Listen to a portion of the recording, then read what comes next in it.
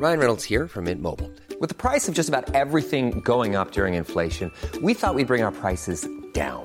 So to help us, we brought in a reverse auctioneer, which is apparently a thing. Mint Mobile Unlimited Premium Wireless. How to get 30, 30, bit to get 30, bit to get 20, 20, 20, bit to get 20, 20, bit to get 15, 15, 15, 15, just $15 a month? Sold! Give it a try at mintmobile.com/switch. $45 up front for 3 months plus taxes and fees. Promo rate for new customers for limited time. Unlimited more than 40 gigabytes per month. Slows full terms at mintmobile.com. Many of us have those stubborn pounds that seem impossible to lose, no matter how good we eat or how hard we work out. My solution is PlushCare. PlushCare is a leading telehealth provider with doctors who are there for you day and night to partner with you in your weight loss journey. They can prescribe FDA-approved weight loss medications like Wegovy and Zepbound for those who qualify. Plus, they accept most insurance plans.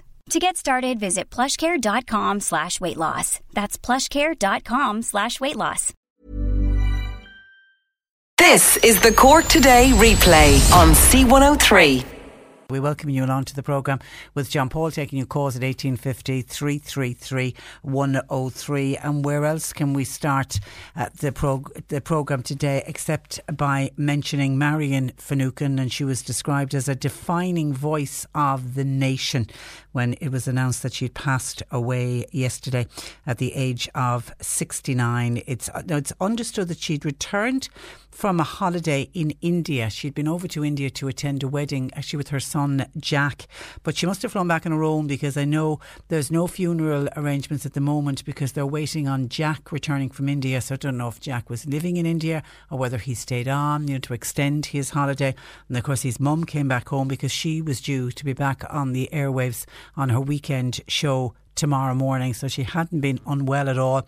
And I think that was one of the things when the news broke yesterday. I mean, it just stunned me when I heard that Marion Finucane had passed away. And I straight away was thinking that when we heard the news that Gay Byrne had passed away, it was kind of like we were expecting it. We knew that Gay Byrne hadn't been well, and then when Gay Byrne didn't show up at his wife Kathleen Watkins, the launch of her second book, people were thinking he must be very unwell because he would do everything to support Kathleen with her new book. And then of course it was within a couple of weeks of that the news broke that Gay Byrne had passed away, and everyone was very sad, and we remembered Gay Byrne and spoke about that we would never see his likes again.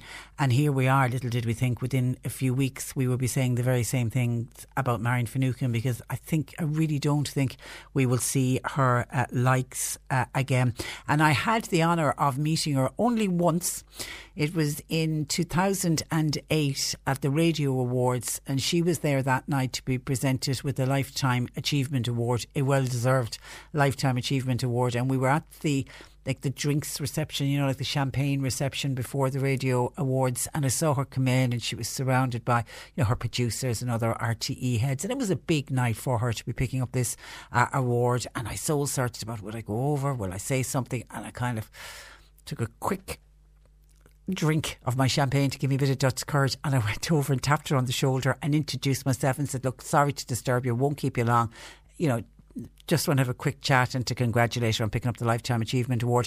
And then I said to her that one of the greatest compliments I get when I'm on air is every now and again somebody will call me Marion, or I'll get a text message in to say, hi Marion. And it makes me chuckle, and it makes me proud to think that anyone would think in the same breath that I could be anything like Marion Finucane. And she got a kick out of that, and she told me that she had Cork roots, and maybe that's why I sounded a bit like her. And it was just lovely. It was just one of those lovely short little moments where I got to speak to somebody that I have had huge admiration for, and somebody as a female broadcaster I always aspired to be. I would never get anywhere near the levels that woman was at. So it was just a great honour for me, and the tributes obviously started to pour in yesterday for Marion when the news broke.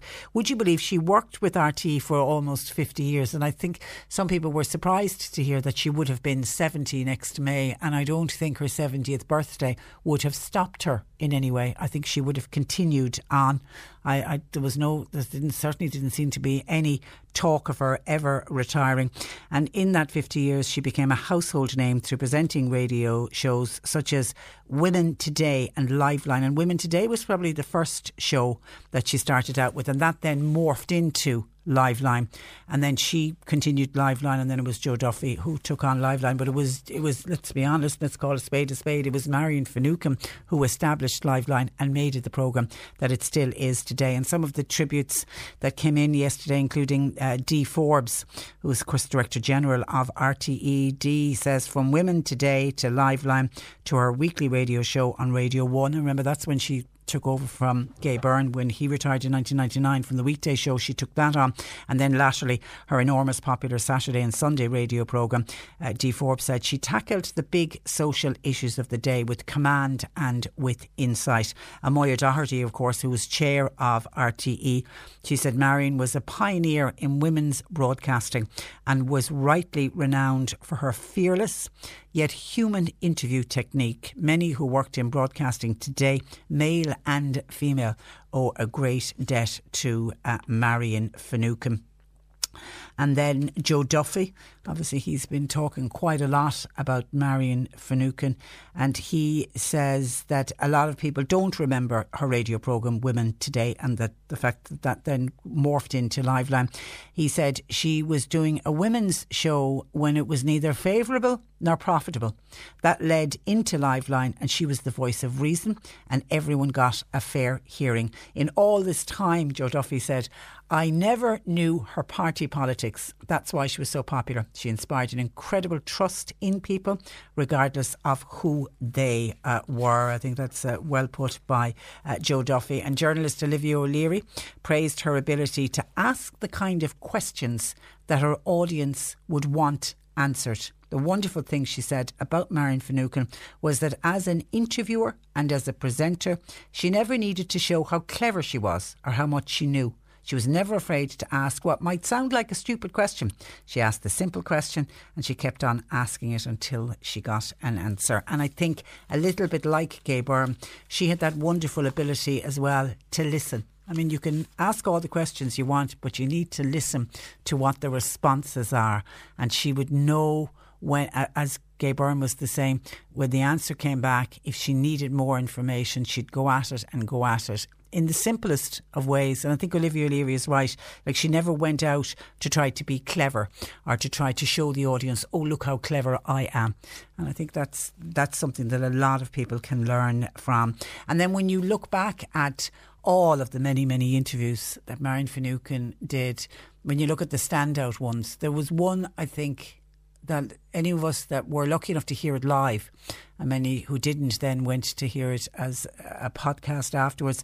It was a moment, I think, where a nation held its breath and stood still and listened. And of course, I'm speaking about the interview that she did with her very close friend, the writer Nuala Ó Faolain. And it was about a month before Nuala Ó Faolain died that Marion sat down with her and they pre-recorded this interview. And it was Nuala Ó Faolain talking about the fact that she'd been diagnosed with terminal cancer. Now, she did have the option of chemotherapy, but she passed on it because she said the quality of time she would have left with the chemotherapy just wasn't the quality of life that she wanted. And she also said, and it was one of those sentences that has always stayed in my mind, was Nuala Ó Faolain saying that when she got the news that it was terminal cancer and that she only had weeks left to live, she said that the goodness went out of her life and that all the colour went out of her life, and it was almost like she was now living in this black and white world. And it was just such a moving interview. And I remember at the start of it, Marion Finucane explaining to people what a deep interview this was going to be, and that if somebody themselves had recently had a terminal diagnosis or had a family member who had a terminal diagnosis, warning them in advance that this was going to be a tough interview for them and giving them the option then if they didn't want to listen. But what really got to me when I was listening to the interview was the fact that here was somebody's best friend talking to their best friend about the fact that they didn't have long to live, and she held it together in such a professional way and in such a moving way. And, Marion, you will rarely heard Marion Finucane cry on air. It's the one thing that I, unfortunately, some would say fortunately or unfortunately, I can never control my emotions, and I think as I've become older, I've become a blubbering mess sometimes, and regular listeners to the programme will know that as well. But Marion Finucane always managed to hold on to that professionalism when she did. I find it hard to say, speaking in the past tense about her, but when she was doing those very emotional interviews, she really managed to hold on to the professionalism, and I'm sure she was very close to tears on many occasions. And certainly in the New Loaf Whalon interview, you can hear how Marion really was fighting back the tears. So it was a tough interview. It was a heartbreaking interview, but it was one that I think held the nation, and it's still available. I know it's up on the Marion Finucane page on the internet. It is worth a listen if you are one of the few people who haven't heard it before, or if like me you have heard it, it's worth another listen. So we remember the late great Marion Finucane, and we've invited actually Bibi Bascom is going to join us. Bibi would have been in RT at the time of Marion Finucane, so we're going to speak with Bibi Bascom just about the importance of Marion Finucane as well, and her importance as a female broadcaster and what she did for female issues. She was probably one of the first ever feminists before we even spoke about feminism. She was of that generation. And we welcome your thoughts and comments about Marion Finucane and your memories of her as well. And Michael O'Sullivan from Castletownbere is in straight away early this morning with his comments, saying, Patricia, this morning the Irish airwaves and far beyond are still shocked with yesterday's news of the sudden passing of Marion Finucane. No words can express the shock of the loss of this brilliant lady and stalwart for women's rights and issues. She'll be sadly missed, as she was so much a part of our airwaves for so long. She was a broadcaster of huge capability. She was a household name. She was multi-skilled, which she was well able for. In 2019, her Saturday show was one of the most listened to radio programmes in the country, with a listenership figure of 363,000 people. I had the pleasure of chatting with her on Liveline. I found her very pleasant and professional. Today our thoughts and prayers are with her family and close friends. May she rest in peace. Thank you, Michael O'Sullivan. Thank you for that in Castletownbere. And absolutely our thoughts and prayers are with her husband John, who, by the way, they only married. She kept an awful lot of her private life very private, didn't share it on the airwaves, and they only got married in 2015. And so we think of her husband John Clark today, and her much beloved son Jack. And of course she now has been reunited with her beautiful daughter Sinead, who died in 1990. She was only 8 or 9, her little girl, who died of leukemia. And I remember her first programme, she would have been presenting Liveline after Sinead died, and obviously it had been announced that Marion Finucane had lost her young daughter from leukemia. And I remember her coming back on air a week after the funeral, and I remember thinking, oh my God, how hard is this going to be for Marion Finucane? And she came on air and she thanked everybody for sympathising with her on the death of her wonderful daughter, and she said, I'm not able to talk about it now, I may never be able to talk about it. And she never was. It was one of those things, she never went there, never spoke about it. I mean, it did have a huge impact obviously on herself and her husband John and her son Jack's life, and I think it was probably one of the reasons that she got so involved in fundraising, and she set up a charity for a hospice in South Africa, and she worked with orphans in South Africa. It was on a visit, she went there 12 years after Sinead died in 2002, and I don't exactly know how she found out about the conditions with the hospice movement in South Africa, but she realised something needed to be done, and she did an awful lot of work, huge amount of work for orphans, and particularly for the hospice service in South Africa. So, and no doubt that charity will continue to go because she has set it up so well. So may she rest in peace, the late great Marion Finucane. Now, also coming up on the programme today, we are hearing about a funding shortfall for our community air ambulance based in Rathcoole outside of Mill Street. it looks like if something doesn't happen, it doesn't happen soon, that it could be grounded within 2 weeks. And we know, since it went live about 6 months ago, we know how busy the air ambulance service has been. It would be such a shame, after so much work and effort went into getting this ambulance up and running, it would be such a shame if they are forced to ground it because of lack of funds. We'll hear government plans to introduce an opt-out system for organ donations, and we're going to find out what exactly that will mean for people ourselves. I mean, a lot of us, I certainly carry a donor card, but not everyone carries a donor card. So what is it going to mean? Does it get rid of donor cards? Everyone is in unless you sign yourself out of it. And then what happens if you are in that situation where you or a family member where the organs can be passed on? What exactly is going to happen? But the most important one, what is it going to mean for the people who today are on an organ transplant list?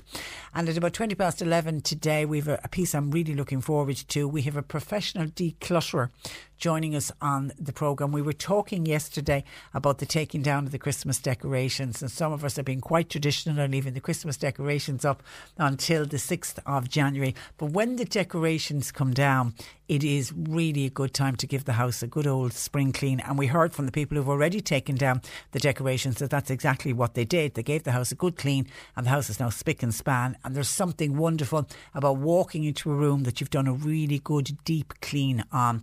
But decluttering goes a step further. It's like when you open up your wardrobe. I mean, how much clothes in your wardrobe do you actually wear? What's at the back of the wardrobe? Do you even know what's at the back of the wardrobe? Does it still actually fit you?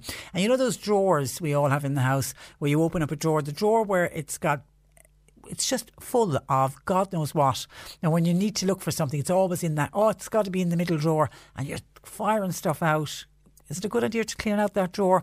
What about the cupboards in our kitchen? Do we have too much wear inside in the cupboards? How many cup saucers and plates can we use?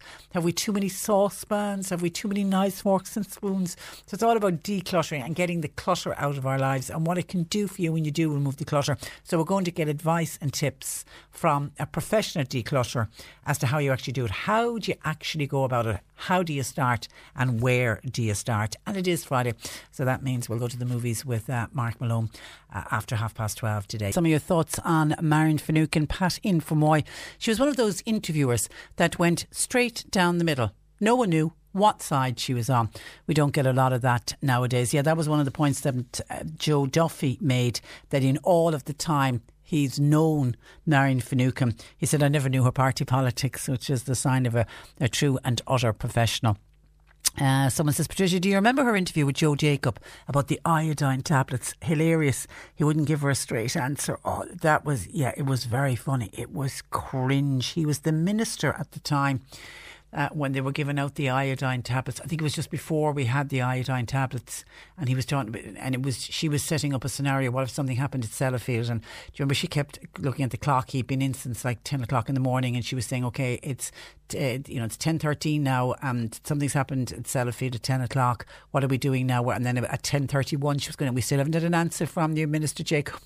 It was. And then we got the iodine tablets. Actually, it's interesting when we're talking about decluttering later on. I was decluttering a cupboard over Christmas. I found my iodine tablets. Do many other people still have those iodine tablets? Now, they are well out of date, but I still have them in the yellow box that they came in and the plastic over them. I know many years ago we looked into it and we were told even though they were out of date, you could still use them if the occasion came. But we'll just throw that out there out of interest. Do many people still have their iodine tablets that were issued by the government? And if so, would you know where to find them if, God forbid, you needed them in a hurry? And Margaret says, Happy New Year, Patricia. Many happy returns. So sad to hear of the death of Marion last evening. Marion's parents came from Ballydesmond, and her aunt was Nora Hurley, the credit union pioneer, which I didn't know. Thank you, Margaret, for that. That was obviously when Marion said to me when I met her that her parents came, the Cork connection, that's obviously what she was talking about, her parents being from Ballydesmond. But I didn't know that Nora Hurley, the great credit union, and the credit union in Ballydesmond is named after Nora Hurley. Never realised that was Marion Finucane's aunt. So thank you for sharing that gem of information with us. 1850 333 103. John Paul takes your calls. Text or WhatsApp 0862 103 103. Cork Today on C103. With a solid fuel depot at Drew's Fuel and Go. Shortcastle Street, Mallow. Smokeless coal, turf, gas and kiln dried wood. Open late 7 days. Lowcostfuel.ie. Ag foiile amach cuid den anithe is Farlane. Seo é trúr C103 Kirkig. Is Museum Allian in the Carach in Crawford Art Gallery Gurkig. Nuair hiúlann tú tríd na dúirse, fain tú tuiscint cheart an ról suntasach atá agus na Harc Alliana sa tail agus sa chultúr có aimsirthe. Tag nos ciún 200,000 cuairteoir naig de bliana chuig an gallery a hasite i grílór na Carach in Acklish an Opera House. Séir cheadisteach le tris feibli, ta spontish agus bailúchan buan do níos mó ná 2,000 séhir. Nukta cuid den anithe is Fari Gurkig C103. Now, according to a front page story on this week's Corkman newspaper by Bill Brown, the Rathcoole-based Irish Community Rapid Response Air Ambulance is in danger of being grounded within a fortnight, and this is due to lack of funding. Joining me, John Murray, who is a pilot with the Air Ambulance. Good morning to you, John. Good morning, Patricia. John, firstly, how busy has the Air Ambulance been? You went live in July, so about 6 months ago. How busy have you been? We've been extremely busy. We went live on the 30th of July, so the very end of July, and since then we've done approaching 250 missions for the National Ambulance Service. So we've been busier than we initially anticipated, I must say. And just outline to people how the Air Ambulance is actually funded.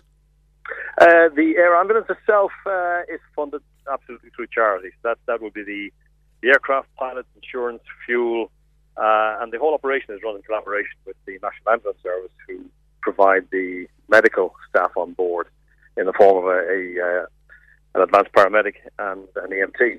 And they also provide all of the medical consumables. So it's very much a collaborative effort. But the funding, the major part of the funding, comes from charitable donations. And even though you're providing a service, a life-saving service to the state, do you get any money from central funds for the running of the ambulance? No, we don't. We would anticipate that moving forward, we're copying a very successful model that has been in existence in the UK for many years, where all of the ambulance services in England and Wales are totally charitably funded. Now, there are 19 charities running 34 aircraft in England and Wales. So there's approximately, say, one helicopter for every 1.7 million people, and that's the level that we are pitching ourselves at as well. In the UK, they're all very amply funded. We would anticipate that there is enough goodwill in the community to support us in a similar manner. We are at a position at the moment where we have a shortfall of funding, and we are appealing to the general public to help us moving forward with this particular kind of shortfall at the moment, you know. Yeah, because I imagine it's, everybody knows how vital this service is, John, and it is one of the ones, as you say, there is a model there that works, and when it gets up and running, I imagine in 5 years' time we won't be having anything like the same conversation, because I would assume that if you had a family member who got helped out because of an air ambulance, you'll find that families will go on then to fundraise for you. Exactly, and that's how it works, as I say, in the UK, that they're extremely well supported in the UK, and we firmly believe that we can emulate that model here. That there is enough goodwill in the community to run the service here for us. So we're just hoping that the general public will get on board now for this a short-term funding shortfall is the way we would see it, and then moving forward, obviously we will need continued support as well. Okay, and have you looked to the government? Is there any chance that they could get a bit of a bailout from them? The conversation has been had, and we're waiting for them to come back to us, if you like. But as I said, we took on this role, and the agreement with the government at the time was that we would fund the aviation side of things as a charity. We've, for various reasons, we find ourselves unable to do so just at the moment, but we would see it very much as a temporary... Short-term yeah. And it's, if my memory serves me right, it's about $1 million a year, isn't it, was what we were estimating it was going to cost to run it? Say about 1.5 million per base. 1.5, okay. Yeah. All right, it's a lot of money, but if you say it quickly. But if a lot of fundraising events go on, Yes, I mean, again, it's not, when you look at it from the population of the south of the country, where we operate from, if we were to get €1 per person in the south of the country, we'd have it covered, Yeah. Yeah, and there has been a lot of, because I know we've been calling out events here that are taking place. Yeah. There's a lot of goodwill out there for the ambulance. It would be such a shame, even if it had to be temporarily grounded. And I take it that's the last thing that you guys want to do. It is indeed. No, it is. It's very much the last thing we want to happen. And we see this, as I said, as a temporary shortfall in funding, and we're appealing to the public. And there's several ways the public can contribute. If you go onto our website, which is www.icorr.ie, there are several ways of providing funding to us there. We've also set up a special GoFundMe page, keep the ICRR Air Ambulance flying, where people can contribute as well. It is, as we see it, a very essential service. Yeah, and without going into personal details, can you outline the type of missions that you're called to, John? We get to all sorts. Anything where there's a medical need. It differs from search and rescue, and that's the noise in the background of the search and rescue helicopters flying over here in Shannon. It differs from search and rescue in that we provide a medical service. So it's a kind of a unique combination of the speed of a helicopter with the very capable and competent clinical ability of the onboard medical crew provided by the National Ambulance Service. It's obviously unbiased, but we would see it as being a very, very worthwhile service. So. Absolutely. And you, as the pilot, then you get a call, and then you're trying to locate a place to land the helicopter. Is it? Is that your? That's So the day starts off with a general briefing among the crew. So the crew is 3. And the day starts with a general briefing among the crew to cover weather, notice to airmen, any kind of difficulties that we would envisage may arise during the day. So the crew, the medical crew, while the National Ambulance Service personnel, are also trained as under aviation legislation as what we call technical crew members. So the paramedics are the actual navigators on board as well. So it is a unique concept, if you like, but works very, very well. We're not reinventing any wheels. Yeah. We're just copying, very well established, very well proven systems. And the idea is then that we cruise at 160 miles an hour. We can get these guys to the scene very, very quickly, and they can then start their medical intervention. And it saves lives. At the end of the day, that's what it does. As we say, we might not save lives every day, but several times a week would be realistic, I think. Somebody by text, the air ambulance is wonderful. Cannot understand why the government don't step in and fund it. It surely will be an election issue for me, says this texter. But your point would be, you made the promise at the start that it would be. We did indeed. We as a charity made the promise at the start. We've always said as well that there's enough goodwill in the community, we believe, to fund it without ongoing government support. We would welcome some government intervention at the moment just to get us over this particular hurdle. But as a charity and being funded that way, if you like, allows us to, first of all, be far more efficient, but also to pick and choose the operational model and the equipment that we consider best. So the charity model works very, very well, Okay, all right. And the ICRR.ie, if people want to donate, and the GoFundMe page again is keep the ICRR Air Ambulance flying. Okay, we'll keep in contact with you, John. Good luck with it, and thank you for taking time out to talk to us. Good morning to you. That is John Murray, who is one of the pilots with the Irish Community Rapid Response Air Ambulance based in Rathcoole outside of Mill Street. It would be such a shame if it was forced to ground due to this, as John says, it's a short-term funding issue, but it would be a real shame if they are forced to ground it. 1850 333 103. John Paul taking your calls. Cork Today on C103. With a solid fuel depot at Drew's Fuel and Go, Shortcastle Street, Mallow. Open 7 days for smokeless coal, turf, kiln-dried wood and gas. Lowcostfuel.ie. So, you've got a smartphone or tablet. Then get the must-have app so you can take us everywhere. Download the C103 app today and listen to your favourite shows on the go. Grab our podcasts and all the latest Cork news. And if you've a smart speaker, ask it to play C103. Play C103. Okay. On your phone, Tablet, smart speaker, and radio. Turn up the volume. we are C103. Sale now on. The incredible Euronics Drina Co-op January sale is now on. Unbeatable prices on washing machines, dryers, cooking appliances and refrigeration. Plus incredible deals on laptops, tablets and big screen TVs. Pick up our January sale catalogue in-store for hundreds more sale offers inside. The incredible Euronics Drina Co-op January sale is now on. Did we mention the sale? It's the Cummins Sports Big Sale. Now on in store and online. Discounts on all your favorite brands. The Cummins Sports Sale. What are you waiting for? See CumminsSports.ie or visit your nearest store today.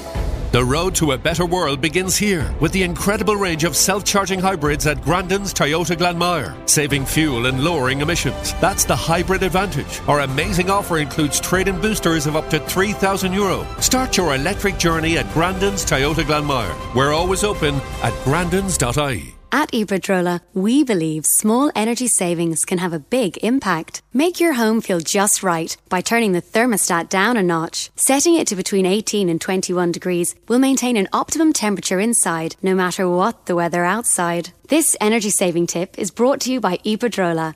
Energy you can feel good about. The Sound Store January sale is now on. That means massive savings on Bosch appliances, up to €150 cashback on washing machines and ovens, up to €75 cashback on fridge freezers. The Sound Store January sale now on at Blackpool and Sarsfield Road, Wilton, or at soundstore.ie. Cork today on C103. Text or WhatsApp Patricia with your comment. 0862 103 103. Now, according to the Health Minister Simon Harris, organ donation in this country is set to change to an opt-out regime, with legislation to be brought before the Oireachtas in the coming months. To talk about what this could mean to people, especially those on the transplant list, I'm joined by Philip Watt, who is chair of the Irish Donor Network. Good morning to you, Philip. Good morning. You're welcome to the programme. Now, in your opinion, is this legislation long overdue? Yes. In fact, it was promised as far back as 2009, and each successive government has put it on the agenda, and it's just not been prioritised. But we're very glad to say that the present government has decided to bring it in early 2020, and that's to be really welcomed. Now, the Minister says a soft opt-out scheme will become law. What exactly does that mean? Well, at the minute, it just basically means that, as all our research shows, most people in Ireland want to donate organs, and the new law will just simply reflect that. So it'll be presumed that people will want to donate an organ in the unlikely event of, being killed early in a road accident, for example. But of course, next of kin can still veto the decision if they want to. So the next of kin will be asked?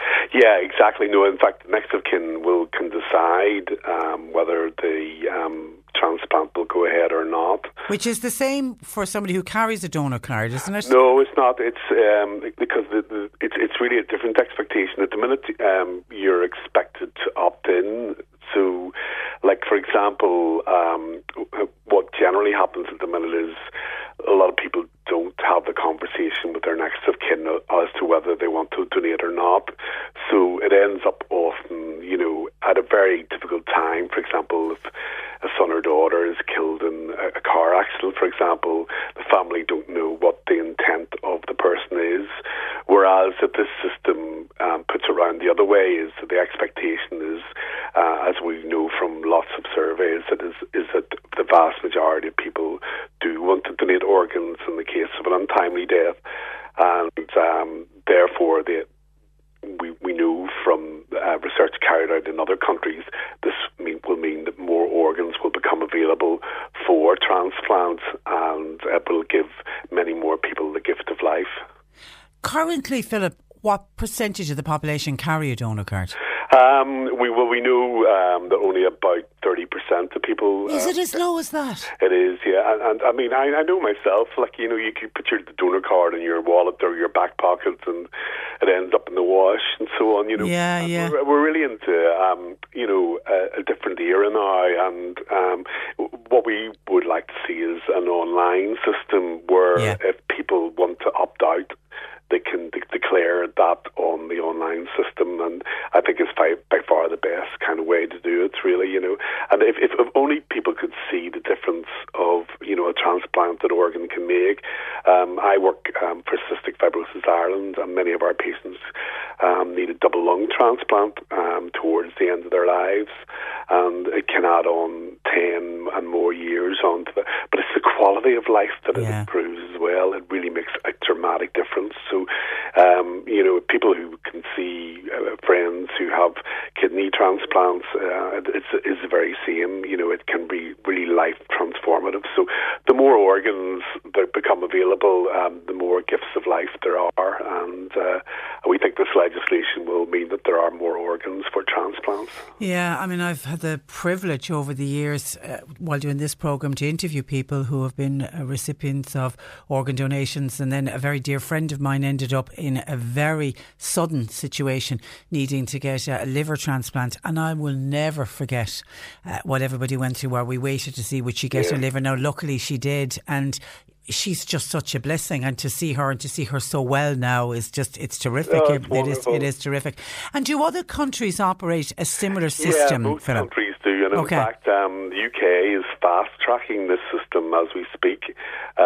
So it's going through their legislative process even quicker than ours, you know, and most of the countries that have the best transplant rates operate. Now you can't necessarily compare one country with another because of different health systems, but this by and large is a system which is operated throughout Europe, so we're kind of out of step, you know.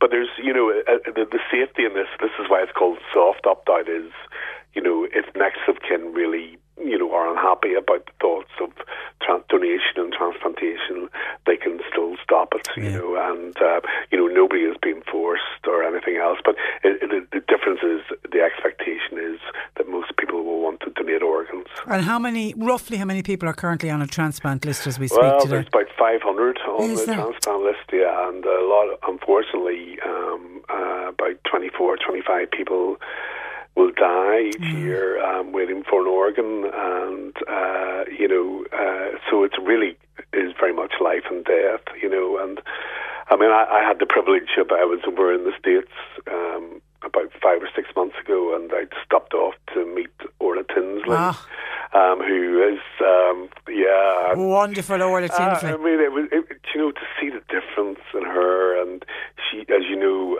she was transplanted in New York, and we only had coffee for about an hour, but it was just wonderful to see the immense difference that had made to her life, you know. And wasn't she incredibly brave to make that television program that time?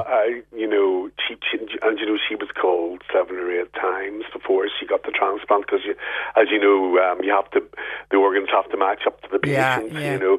So, you know, to have that expectation and to go and then to have your expectations dashed, you know, I mean, it really shows how resilient that she is. And, you know, I know her family have been over to her very regularly and everything else, and she's completing her studies in New York, you know. So life is just continuing now as normal? Well, that's because, you know, family donated an organ in the States, and, you know, as I say, you just cannot measure the difference that that transplantation makes. You know, having said that, of course, it's not a panacea. You know, it doesn't solve all health issues.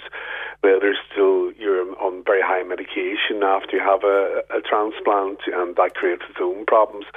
But it has definitely been shown to extend people's lives and even more improve the quality of lives. Okay. I would hope people would support this legislation. We will keep a careful eye out for this piece of legislation. Yeah. Welcome it when it arrives. And Philip, in the meantime, thank you for taking time out to talk to us. And a Happy New Year to you. Happy New Year to you too. Bye-bye. Thanks a million. It's Philip Watt, who is chair of the Irish Donor Network. Carry your donor card in the meantime, folks. You're listening to Cork Today on replay. Phone and text lines are currently closed. The Loose Women Group, who meet in Mallow, I think on a weekly basis. They've been on to us. They spoke to us in studio before Christmas. They just set up this group, and they've been on to us to say that they'll be meeting again after they've had a bit of a Christmas break, and their first meeting of the new year will be next Thursday, the 9th of January.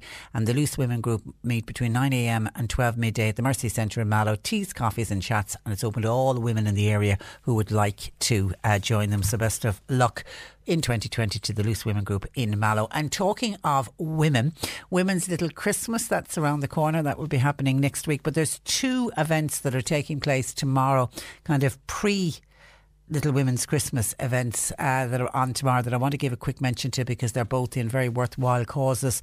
There is a sparkling afternoon tea at the Celtic Ross Hotel in aid of the Cork Simon community. It's been organised tomorrow by sisters Kate and Helen Wycherley along with their cousin Aoife Cullinan. It's a delicious and mouth-watering afternoon tea. It'll be served with a glass of Prosecco and as much tea and coffee as you can drink. Then it'll be followed by beautiful entertainment with pianist and vocalist John Cullinan from Clonakilty. There will be a raffle, and all proceeds from the day tomorrow will go to the Cork Simon Community Services to help them with their work with the homeless in Cork, needed now more than ever, unfortunately. Venue, Celtic Ross Hotel, tomorrow between 12 p.m. and 3 p.m. if a group of ladies would like to go along and celebrate Women's Little Christmas with sparkling afternoon tea. €30 per person, and the tickets are available at Eventbrite, or I imagine if you contact the Celtic Ross Hotel, the fact that it's on tomorrow, you'll be able to get your tickets there as well. And another event that I want to wish the very best of luck to is also happening tomorrow. This time it's the Kingsley Hotel for the luncheon. Starts at 12:30, and all monies raised will go to the wonderful Brew Columbanus. Guests will be welcomed with a Kinsale Mead reception. They'll then enjoy a scrumptious luncheon. After lunch, entertainment is by the wonderful Velvin Lamont. If you have never heard Velvin Lamont sing, he's originally from Los Angeles. He's been living now in Cork for quite some years. I think the name Velvin suits him because he's got a kind of like a velvety voice. He is just incredible live. So that will be a lovely way to wrap up your afternoon at the Kingsley tomorrow. And Brew Columbanus, it's one of those charities. I can never stop singing the praises of Brew Columbanus. They provide home-from-home accommodation for relatives of seriously ill patients in any of the Cork hospitals, or if anybody has a loved one out in Marymount Hospice, especially the relatives of sick children. And Brew Columbanus, it's an independent charity. It's completely reliant on donations and fundraising initiatives to cover the running costs. It's a 26-bedroomed facility, and it's based in Cardinal Way in Wilton. It's kind of almost opposite the CUH hospital. And Brew Columbanus, it's one of those facilities that you only find out about if, God forbid, you have a very sick relative in a Cork hospital, and then and you don't live in the city and you need to travel and to be at the hospital. And it's only then that somebody will say to you, what about Brew Columbanus? And literally, if you get into one of the bedrooms in Brew Columbanus, you can stay there for as long as your loved one is in hospital and you need to stay there. And they don't charge you anything. I mean, it's up to you, obviously, if you want to leave a donation, if you want to get involved in fundraising for them. But because it's one of those charities, you only become aware of it, or either through your own family, somebody becoming ill, or you hear about it by somebody else, a friend of yours using the facility. They are wonderful. It's an incredible service, and long may it continue. So I'm always delighted when I get an opportunity to sing their praises and to mention any fundraising event for them. So that pre-Women's Little Christmas ladies luncheon is on tomorrow in the Kingsley Hotel, and the ticket prices are €50, but it promises to be a fantastic day of fun, food and entertainment. And the tickets are on sale directly from Brew Columbanus. You can give Anne Maria a call at 021 4345 754. 021 4345 754, and good luck to both of those events that are taking place tomorrow. Now, some of your calls coming in. Charlie in Kanturk was listening to our piece with John Murray, one of the pilots with the Community Air Ambulance, and says, what will happen if they don't get the money that John is talking about? Will it simply stop? Well, it will initially, yeah. I mean, it is. They literally are running out of money. They have about funds available for the next 2 weeks. That's why they're doing this emergency appeal now for people to either donate money to them, or maybe if you would consider organising some kind of a fundraiser for you. But I have to say, looking at some of the texts coming in, not everybody's happy about the fact that they went to the government looking for funding. Nothing is forthcoming yet. Somebody by text says, Patricia, the air ambulance finance, is it not typical of the way this government seems to be treating rural Ireland? They seem to be leaving everything up to charity. They seem to be leaving everything up to charity. Look at who's looking after the poor people in this country. It's the Society of St Vincent de Paul. It seems this government is only for the wealthy. Not happy to hear that the government didn't come up with the money that was needed. And some of your WhatsApps in on this. Michael says, Patricia, good to hear John Murphy, the chief pilot of the Irish Community Air Ambulance, on your programme this morning. He is an out and out gentleman. Sadly, what is lacking in the current setup is their knowledge of fundraising on such a massive scale. Until that has changed, I can see massive problems for the air ambulance down the line, if we will still have one. Wales has a population of 3 million people, and yet they managed to fund 4 air ambulances, and they do it out of bucket collections. If those at the top don't get their finger out, they will wind up like the FAI. Go over to Wales, go to England, go anywhere in the United Kingdom, and you will always bump into a stall collecting for their air ambulance. Everywhere you go in London, they're in front of you. And my God, do people contribute to them? London is the busiest air ambulance in the United Kingdom. Yeah, I mean, the system works, this idea of it being community funded, but it's to get out there and it's to get the funding in and to get the necessary money in. You know, I do think once it's established, and I did make this point to John, in 5 years' time, if we can keep the ambulance going in Rathcoole, I think we won't be having conversations like this, because I think people will start to hear more and more about the ambulance. They'll know of a family member, they'll know of a friend or a work colleague whose life was saved or who needed to use the air ambulance, and that then will spur people on to do more fundraising. It'll spur people on, you know, to give more to them. But I think it's because it's such a new concept. We need to get that through to people. People need to understand how this model works. And fundraising, they need to get absolutely on top of fundraising in order to make sure that the money is there and that they're not in this situation where they only have 2 weeks of funds left to keep this ambulance up in the air. And Dan in Mallow says, Patricia, the helicopter service is absolutely brilliant, but is this funding model really sustainable? Come on, the fact that they'll have to raise €1.5 million every year. I'm shocked that the operators think that the working public are going to fork out for this as well. I pay 52% in income tax. Give me a break, says Dan. Where will it end? There are hands out left, right and centre. I'm sick of it, says Dan in Mallow. And there will be others like that as well. Feel that there's only so much that they have to give, and there are so many good, worthy charities out there. But, you know, Dan is right. You can't get blood from a stone. I suppose people only have so much money that they can pass around. OK, what else is coming into us? Tim on Marion Finucane. Marion Finucane was seen on television first as a young student of architecture at UCC. It was back in the 60s. She was campaigning to save Georgian buildings from demolition. She was joined by another architectural student, a gentleman by the name of Rory Quinn, and she was also joined by another student, a gentleman by the name of Kevin Myers.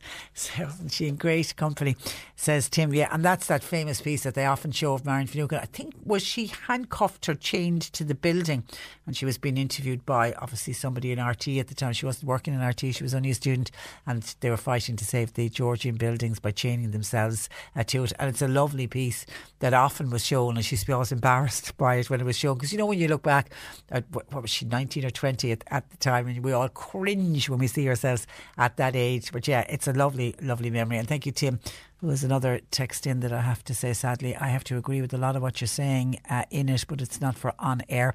OK, now, Lister says, Patricia, will the second half of the fuel allowance be paid out next week? Thanking you. Actually, yeah, you obviously weren't with this yesterday. I mentioned this yesterday, but I'll give it a mention for people that weren't with us yesterday, for anybody who's waiting on the fuel allowance. And they introduced this a couple of years ago, whereby, it was actually since a couple of years ago, 2017, they introduced it, whereby instead of getting your fuel allowance paid weekly, people instead could opt to have two lump sums. The idea was then that you could go out and maybe buy some oil, maybe for, to have a tank of oil, or if you wanted to maybe stock up and bulk buy your coal or your blocks or your briquettes or whatever. So they gave people the option, or some people still go with the weekly option.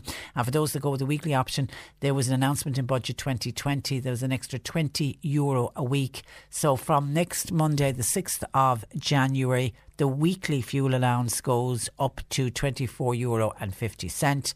And for those people who did opt to receive their payment in two lump sums, the second instalment will be paid, they say, the second week of January. So we would assume that that's across next week. Whenever your payment is due next week, you will receive it. And the lump sum was at €315. That's when it was paid in September. The second lump sum will be at the higher rate with the extra €2 a week. So you will be paid €343 to be paid in the second week of January. So whenever you get your payment next week, you can expect, that's if you're getting the lump sum payment, so €343. 1850 333 103. John Paul taking your calls. If you want to text us, you can WhatsApp us or text us as well to 0862 103 103. And a reminder to you, if you did get a brand new smartphone or a tablet for Christmas, then please make sure that you get the must-have app so that you can take us everywhere with you. You simply download the C103 app and you can listen to all of your favourite shows while you're on the go. So if you've got a smart speaker as well, by the way, do ask it to play C103. So on your phone, your tablet or your smart speaker, we are Cork's C103. C103 Jobs. With Hewitt College, now enrolling for full-time 5th and 6th year and repeat Leaving Cert programmes. Your success is built on their experience. See hewittcollege.ie. The Hibernian Hotel in Mallow, they're looking for a part-time receptionist. You need to have some experience in hotel reception and booking systems, and it does include weekend work. John O'Leary Autos, that's in Ballincollig, they're looking for a fully qualified mechanic, also a 3rd or 4th year apprentice. Construction workers are wanted, that's for new contracts in Cork City.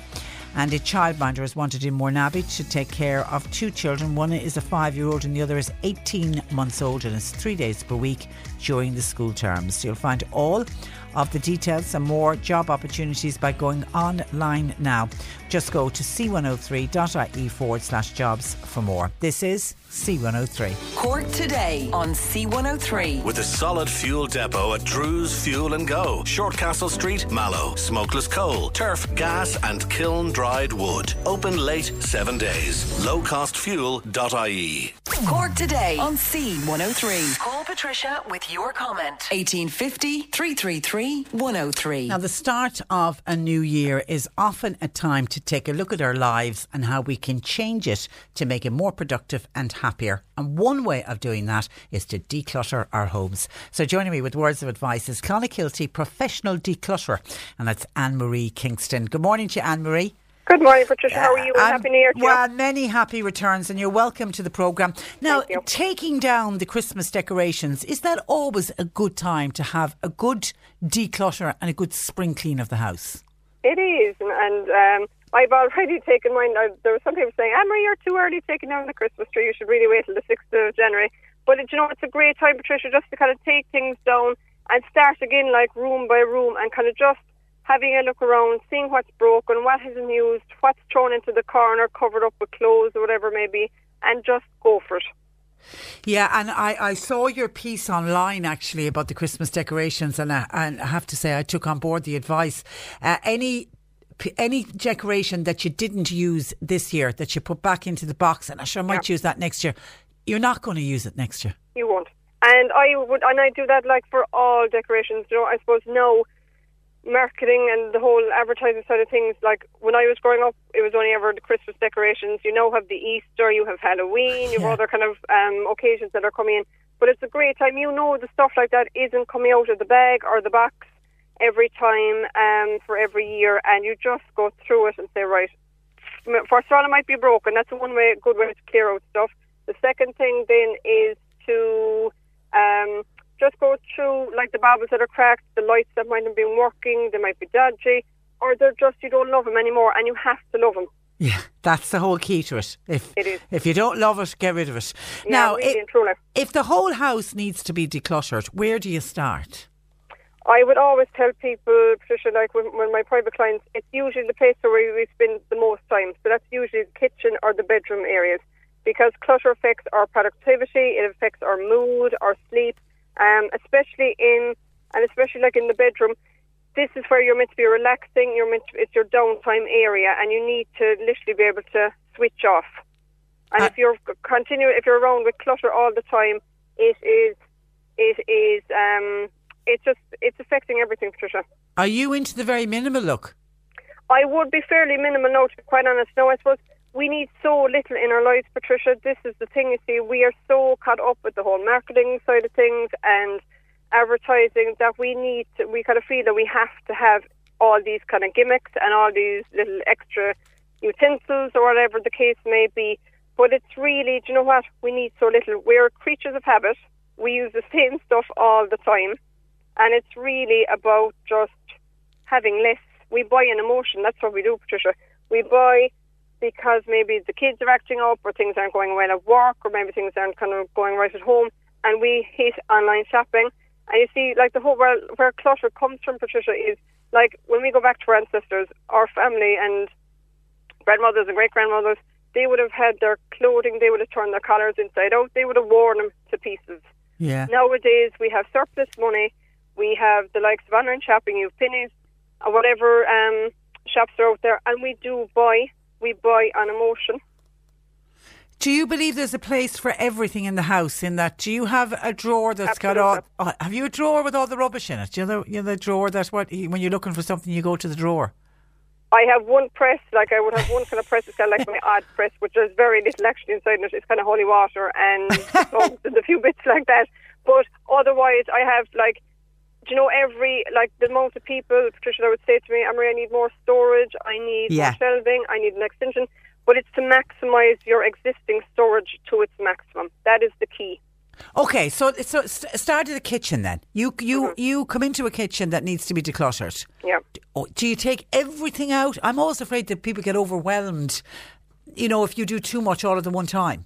Yeah, I don't. I suppose that's the whole thing with, like, I would have been compared to Marie Kondo last year in West Cork and Munster. But I have my own techniques that I've been doing for the last kind of 30 plus years. So I do it press by press. Okay. I stay in the same area, in the same room. Like while Marie Kondo would bring all your clothes from the four corners of your house into one room, I would be overwhelmed. See that? I think even looking at that turns me off it. Totally, absolutely, and I don't, because I would be overwhelmed, and there's no point to me, because I'm there to support, I'm there to motivate and guide my client, to help them let go of their clutter. So I do a press by press. So what I do is for instance, if it's food press, we take everything out. I clean out the press. Like I do my own cupboards, everything is washed out and cleaned. Then we go through, and I suppose the biggest thing, Patricia, when it comes to kitchens is gone off food. The amount of gone off food is the biggest problem in kitchen areas. Because clients would say to me, Anne-Marie, I can't clear my worktops. My worktops are always charcoal blocked. Why is that? And I was like, okay, first thing is, when did you do your cupboards last? And they're like, oh, maybe a few months ago. But when you go back, then you're finding stuff from like 2002 and 2014, and maybe at the very back of the very cupboard. Back, and they're like, oh, I forgot. I thought I'd them thrown out. And this is, and you see, what happens as well. And it's kind of a back to online shopping, because I would have had a lot of clients. Maybe there might have been sickness in the house, and maybe there might have been family members maybe minding kids or whatever in the house. You hit the button for online shopping, and you take your shopping list maybe from the previous week. So the same thing is coming back out to you in the shop. So you could have like 20 bags of pasta, but do you need 20 bags of pasta? Yeah. So it's really about, and that's like when you declutter, that's when I put in the organisational systems into into the whatever area of the house that I'm brought in to do, Patricia. But mine is very simple. They're little baskets. It's very cost effective, and I don't draw big, intense, I suppose, storage solutions on my clients. It's working with what you have. So clear out the cupboards, dump anything, and I guarantee you, to anybody listening, if you haven't cleaned out your cupboards in a year or two, you will find items at the back that will be well out of date, that will probably shock you at how out of date they are. So just you get rid of all them, and then, as you say, it frees up space, and it can let you see. You also then will save when you go shopping, because you'll realise, oh, I didn't know I had those at the back of the cupboard. You know, the packet of pasta or whatever. You won't have, if you've got 5 bags of pasta, you won't need pasta for the next number of weeks. Do you know what I mean? That you can save money as well. And that's what it is. It's when you declutter, you're saving time, money, and energy, because first of all, you have time because you can see everything, because everything has its place. Then that's when you're doing your stock take, like even if it's in your clothes, you're kind of saying, oh, do you know what, I have 2 pairs of jeans, I don't need maybe blue jeans, but I maybe need a grey pair or a black pair. Once you can see, Patricia, everything in your cupboards, this is where then you start saving money. And all my clients will come back, they're like, Anne-Marie, my shopping bill has reduced dramatically. Because we buy, I have had clients recently, couldn't pass bargain baskets, like say deodorants and things like that, but you buy 2, get 1 free. Should we, what woman doesn't like a bargain? But again, and I'm asking my clients the questions, have you a requirement for it? Do you need it? Do you love it? And again, I suppose, do you need, say, 3 bottles of deodorant every week? Yeah, probably not. Yeah. Unless you have a lot of storage space and you have space for it, because that won't go off. I can't pass the bog off, so I have to say the buy one get one free. I'm a bit of I'm bad for that. But if it's a perishable item, you're just wasting your time and money, and then it's going to cost you to dump it. Okay, move to the bedroom, because I think the bedroom is an area, and I know when I was talking to any of my female friends saying you were coming on, the wardrobe, our wardrobes. Now, Anne-Marie, all of us, and I'll put my hand up, have items at the back of the wardrobe. The items that you bought either for a wedding, or the child's communion, or the child's confirmation, and it cost a fortune. And because it was so expensive, you can't throw it out. Yeah. Advise, please. Advise. When I say to clients, and I suppose, again, it's very hard, once you have those expensive items, and look, we all do have those mistake buys over the years, or there might be ones with tags, but going back, say, to the expensive items for the weddings or for the Holy Communions, whatever, there is shops out there, there's one lady, Nora Huggart in Rascarbery, she buys designer items, and she will give you a commission, she'll take a small commission, but she'll sell it on your behalf. There's other places around Cork also that do it. You can also go online selling. I'd always advise my clients, if they can sell stuff, get money back. It's so important. No, selling isn't everyone's thing, but they might have a daughter or maybe a family member or friend that would put the pictures up online. Because I've sold a lot of stuff on, say, Facebook or done deals, say, kids' clothing, toys, household stuff that I didn't need, and it's great to get money back on it. Yeah. I mean that you feel better about it then than actually just dumping it. You take away the guilt. Even if you only got, say, 50 or 20 euro per for it, it's grand. It's fine. But how do you tackle a wardrobe? What do I do with a wardrobe? Same like I do with all my presses. Literally everything, we take everything out, and we go through everything. So everything with the wardrobe should be 100. So once I finish with my clients, Patricia, their wardrobe should be 100% wearable. So every item in that wardrobe, down to the undies, down to the bras, down to the socks and tights and everything, they should fit, flatter, and make you feel good. Fit, flatter and make you feel good. Okay, because that's not always the case. No, and I always say. And a lot of clients say, oh, Anne-Marie, this would be, they might keep that pair of white jeans. This will, I might have just lose a few pounds just to get it. Yeah. But it has to be real time. It has to be, can you fit into it now? Okay. And it has to be age appropriate. So, you might have had hot pants, from maybe years ago. And maybe that time has passed. Maybe you still have the great pair of legs. But maybe is it age appropriate? Maybe it's time to get rid of the hot pants, ladies. Yeah. And then, of course, again, as we get older, I know myself, Patricia, personally, on my personal level, I like, especially after having kids, I like, say, dresses now below my knees. I like my, and I'm a small, petite, I like my shoulders being covered. So, I would avoid items, and I know the items that don't suit me in the shops. I avoid them. So, you have to be comfortable in everything you wear. I would have had one client say that I would have had a beautiful coat, And she goes, Emery, what do you think of this beautiful coat? Just bought it, tags on. And I was like, would you go down to Bendon Messinett? Not a hope. She goes, that's your answer. I had to say no more. She was like, that's gone. Gone. You have to feel good, Patricia, going out the front door of your house or back door and say, do you know what, I feel so good in this and confident. And then you don't dump anything, as you say, the more expensive stuff if you can sell it on, but then charity shop, donate your unwanted items. So like how you redistribute, and I suppose the big thing with decluttering, Patricia, is a lot of people take the whole spring clean and tidying they do get it mixed up with decluttering. Decluttering is, if you were to check it up, the actual the phrase for it, but like it is your ability to let go, and by letting go, it has to leave the house. So you're kind of kidding yourself if you're moving from A to B to C inside the house and up to the attic and maybe into the spare room and around again in a circle. But it really has to leave your house, and you redistribute to family, to friends, to charity of your choice, or selling if selling is your thing. Okay, some calls in. Lisa says, I had a space in my living room that I cleared recently. There was a cupboard there for years that was really only gathering dust, and it was actually getting in the way. Once we cleared it out of the room, it gave a whole new lease of life to that room, and all we did was move a cupboard. So I agree with Anne-Marie. And then Elaine in Charleville. Now, I think this is a problem that others will identify with. I have a spare room in my house. It has a very old wardrobe in it, but the wardrobe is full of clothes belonging to my son and also other equipment belonging to him, like exercise equipment. I don't want to dump it because they do belong to my son, who no longer lives at home. I know he could move it to his own house, but he's slow to do that. Advice, please. I could use this spare room for something else. Of course you could.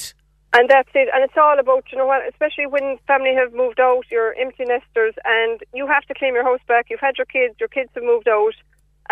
Some kids might be, or mature family might have gone travelling, and you might be holding on to their stuff. But if they have their stuff, I would have had a client a few weeks ago, and she was an ongoing client, and I just said, Mary, what about, obviously, like I'd been there maybe a year previous, and I said, does your daughter want these? And that's the whole thing. Like, if we have a news in the last 12 to 18 months, it's like the decorations or anything like that, or the pots in the press. But if we have a news in 12 to 18 months, the chances of us using it are very slim. And it's the same with the kids stuff. I would literally, like what we did was we filled up the car and Mary went off and she delivered on that day. She delivered the stuff to her daughter. You have to have the conversation though with the son or the daughter and say, and say, you've moved out of the house. You can't continue to use the house as a storage space because it's not fair. It's just it's not fair because, you know, I find a lot of clients that, you know, they've had their kids, their grandkids come in. They want to go back to, like, they've had pastimes. They've, like, might have been into painting or crochet, and they want to kind of make an art room. They want to utilise that space differently. Maybe no longer a bedroom, but maybe into an art and crafts area. Yeah. And that's what it's going. You have to see your house, Patricia, and I suppose I go in there, like, I see the transformation before it's even happened, and in my head I have furniture moved and everything like that. And it's about utilising your existing house to its maximum and using every bit of space you have. What about hanging on to things, Anne-Marie, that have a sentimental value to you? Sentimental, I would always say, and it's like when you have kids or if a loved one is passed on, I always, and I do it myself, do a keepsake box. It's just an ordinary storage box, and it's lovely just to put in, like, I've bits, like, for kids, say, like, baby grows, their first baby grow bear that I actually have, there's a bear made out of their baby grows when they were in hospital, their artwork, different pieces like that, and say my bits from my wedding, different pieces like that I kept that were sentimental to me. They're in a keepsake box and they're there. But like with clutter, you'll never stop decluttering, Patricia. I always say it's like peeling an onion. You're removing layer every time. Your background, Anne-Marie, is interesting. You were in the banking sector. I was in the banking sector, yeah. How do you go from working in the banking sector to becoming a professional declutterer? Do you know what? I was decluttering for the last, I suppose, like I'm 39, I've been decluttering for the last 30 years, I suppose, previous on a personal level for family and friends. Family would say, Anne-Marie, would you do this cupboard to do this wardrobe for me? And I do my own, like I just organise everything, like down to, say, fancy paper, everything, as a child growing up. So I was in the banking sector at Bank of Ireland over West Cork branches for over 11 years. and the whole banking scene was changing, Patricia. So, like, the machines were coming in. I would have been taught the old-fashioned way to, we knew everyone. Yeah. We knew their siblings, we knew everything about them. But the machines were coming in. And my heart just kind of got out of it, really, because, as I said, the machines were coming in. There was fierce pressure in the bank, like, after the credit crunch and everything. Like, there were sales and targets and everything. And I was like, that's it. It's not for you. So I would have had enough. And then I was on my, I think, 14th transfer in 11 years. So I was like, okay, this is really final. And I was being transferred to the city, and I said, look, it wouldn't pay me to go.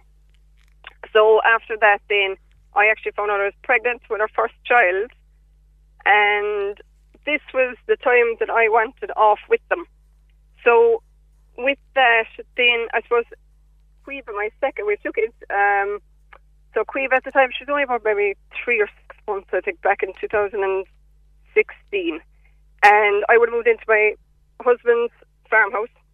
And obviously, you have to put your own mark in it. So at the time, I converted an old bedroom into a walk-in hot press. So like it's kind of, one side is my clothing, our clothes are for both John and myself are on the left-hand side, and it's walk-in shelving on the left-hand side. And again, it's utilising this room to its maximum, and that's what I do. And utilising the space. Utilising the space. So you set up then White Sage Declutter is the name. Yeah. So you go out into people's houses and do decluttering for them. So what I do, I offer a one-to-one hands-on decluttering service for my private clients. I started off back in 2017, so I'm 3 years in business for March of this year. And what I was starting off, say, with Cork County, and I keep forgetting we're into the new year already, but my service went nationwide as of last summer. And I was a bit like, I can't have 2 small kids, kids. But I kind of had to listen to the universe, Patricia, and I was like, oh my God, how many nudges do you need? So I've gone to, started off with Galway back in August, then Kerry and Dublin there back in December. Well done. And I saw you're also running the decluttering workshop.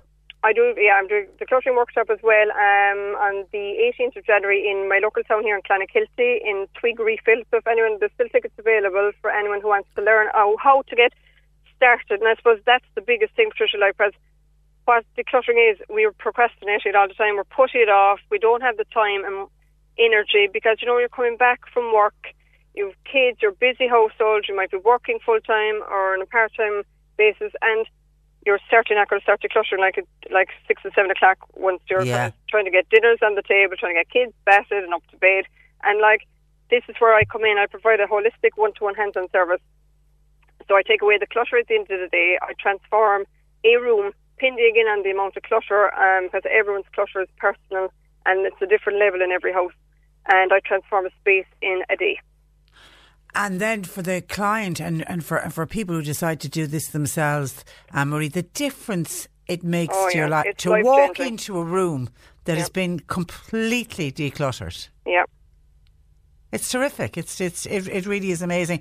Okay, a lot of people are saying terrific idea. Well done, Anne-Marie. Somebody says we all have too much in the kitchen. When you open up most people's cupboards, how many mugs and plates do you really need? That's it. How many does Anne-Marie have?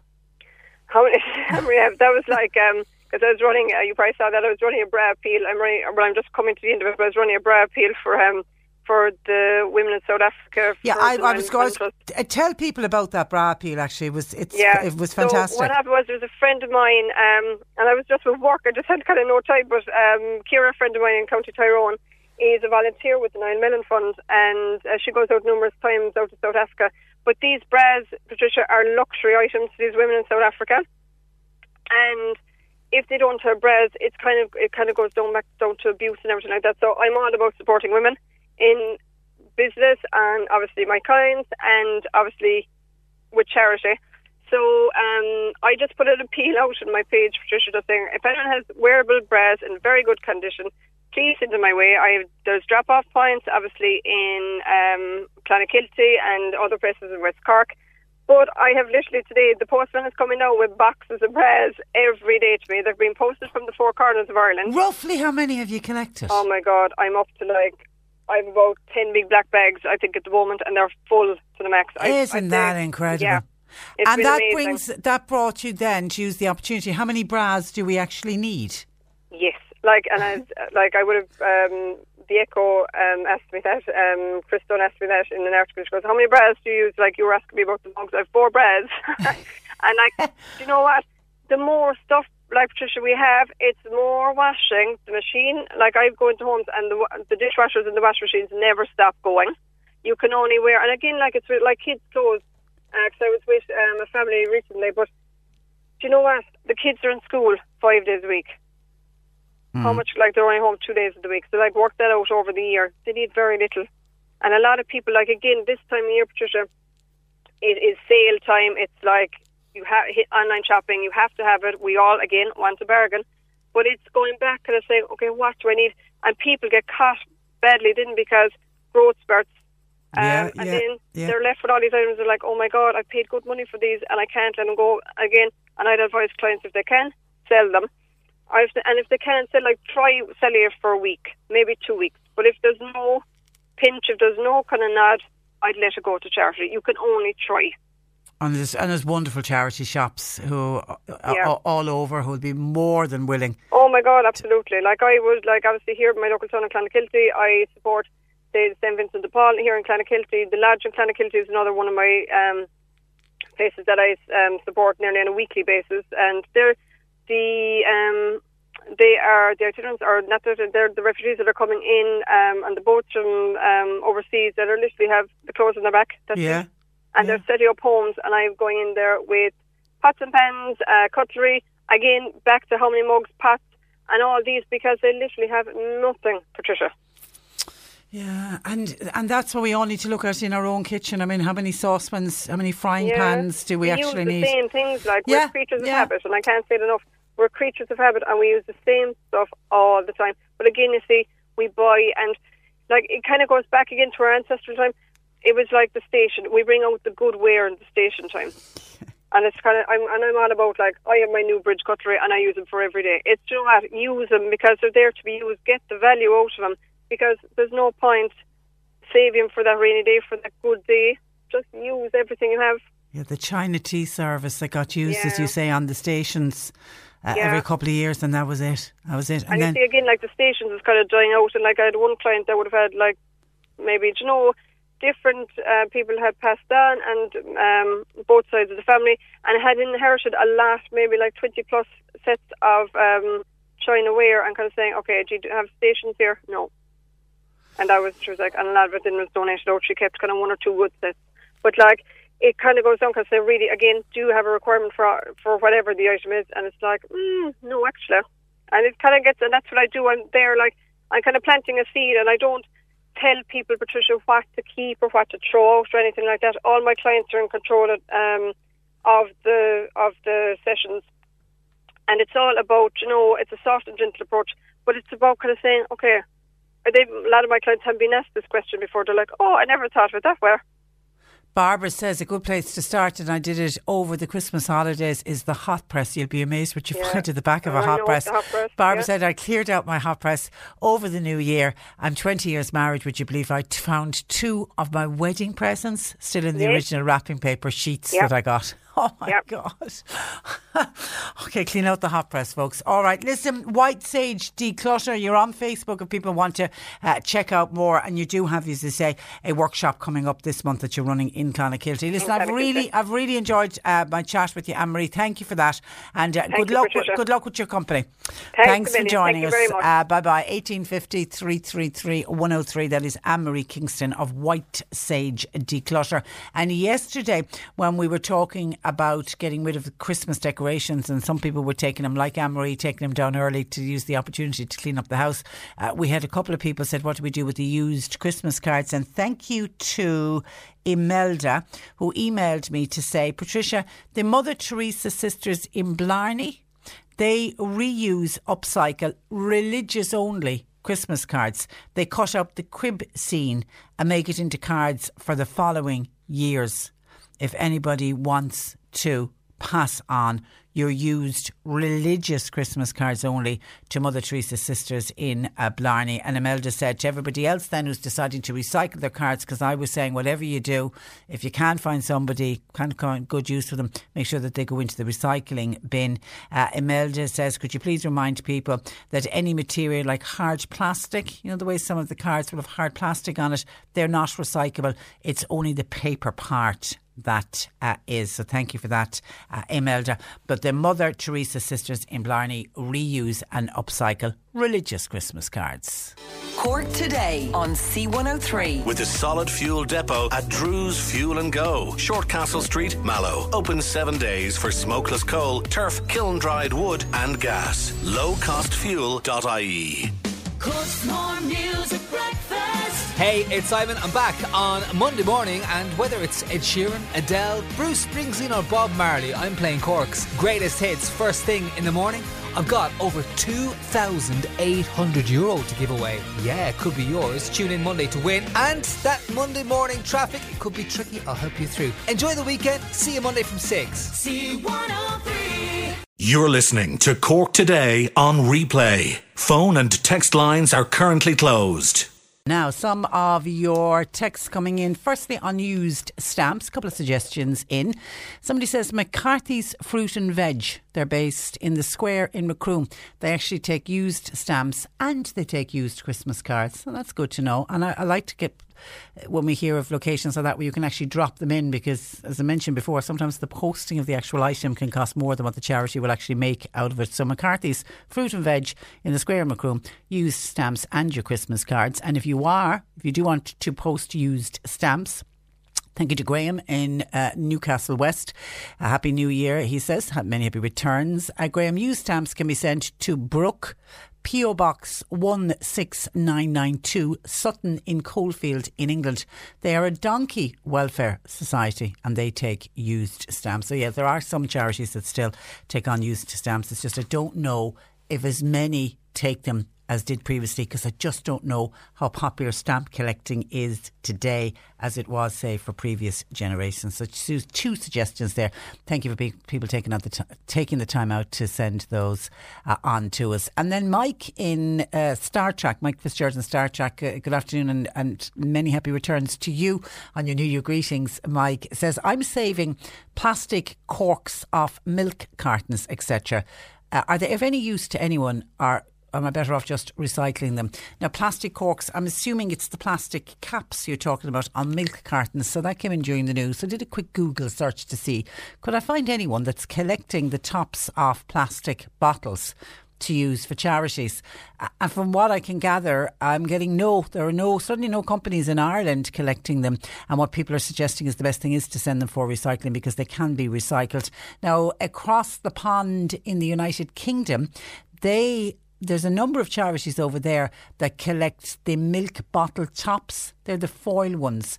And many years ago, when we used to have wonderful milk bottles, sometimes delivered to our doors if you lived in an area that had a milk delivery service, people used to clean them, clean them out, store them, and then when you had a bag full of them, you sent them on to, there was various charities that were collecting them. But of course, there's very few milk bottles now. It's all milk cartons we are using. So we don't have those foil tops. So that certainly is still going on in England. So maybe it was because of that Mike started collecting them. But we'll throw it out. I certainly can't find anyone that is using the plastic bottle caps and lids to be used in charity. It's what people, from what I can gather, that was just on a quick online search though. But you just get them for recycling. But we'll throw it out there, Mike, because if there's anyone listening who knows the plastic tops off milk cartons, does anybody know of anybody collecting them for use other than giving them in for recycling? Can you let us know? Because Mike has been collecting them. I don't know for how long or how many he has. Thank you, Mike. 1850 333 103.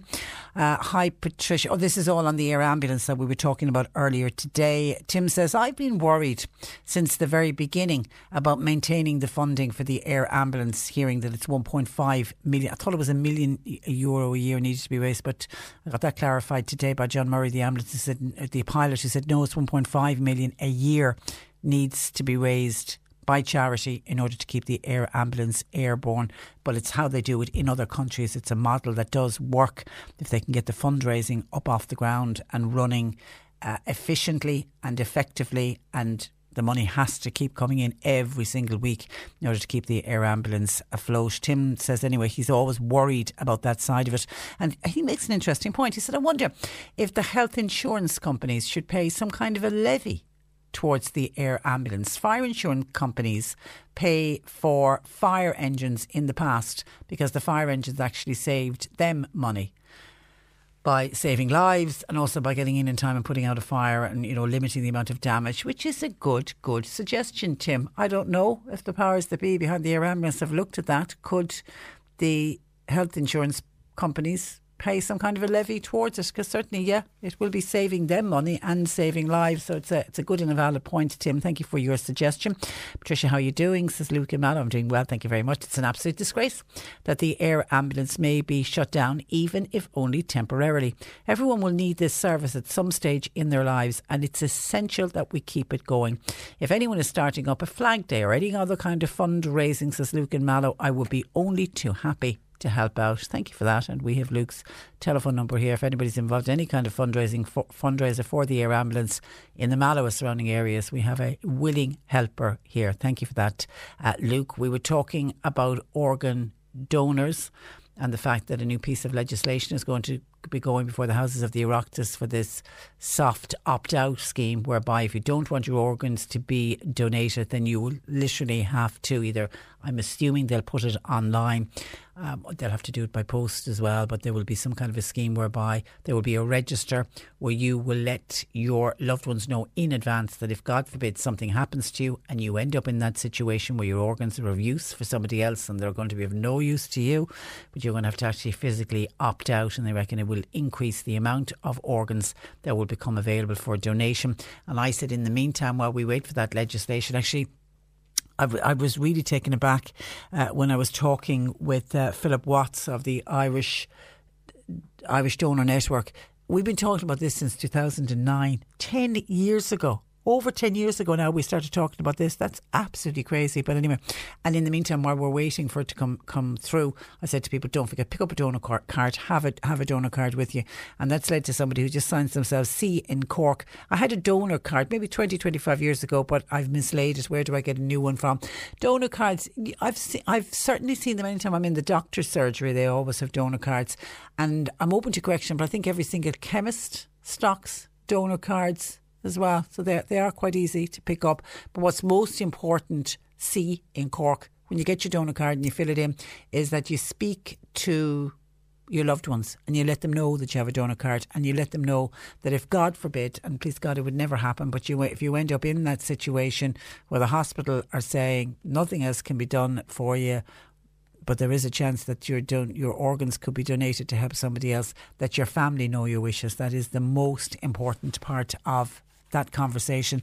Having the card in your hand is not enough. Your family members need to know your wishes and intentions. 1850 333 103. Would you please wish my brother Michael Sheehan a very happy special birthday? Don't know what age he is, but happy special birthday to you, Michael. Your sister Marion wants to wish you all the best. And hi Patricia, do you know Room to Improve is starting next Sunday, and it's the special one. It's a two-parter actually, focusing on Dermot Bannon's house himself. Now I'm looking forward to seeing this, I really am. And it seems that Dermot Bannon will be seen suffering a huge crisis of confidence in his own work as an architect as he takes on what can be only described as his most challenging project to date. He is taking over the doing up of his own family home. Himself and his wife took the plunge a few years ago and decided to splash out on a new property for their family. Now they wanted to stay in the same area. They're in around the kind of the Drumcondra area of Dublin's north side. Now seemingly this will be shown in the project that he may have bitten off more than he can chew, as he realises it isn't always a good idea to mix the personal with the professional, and it's a two-part special that kicks off next Sunday.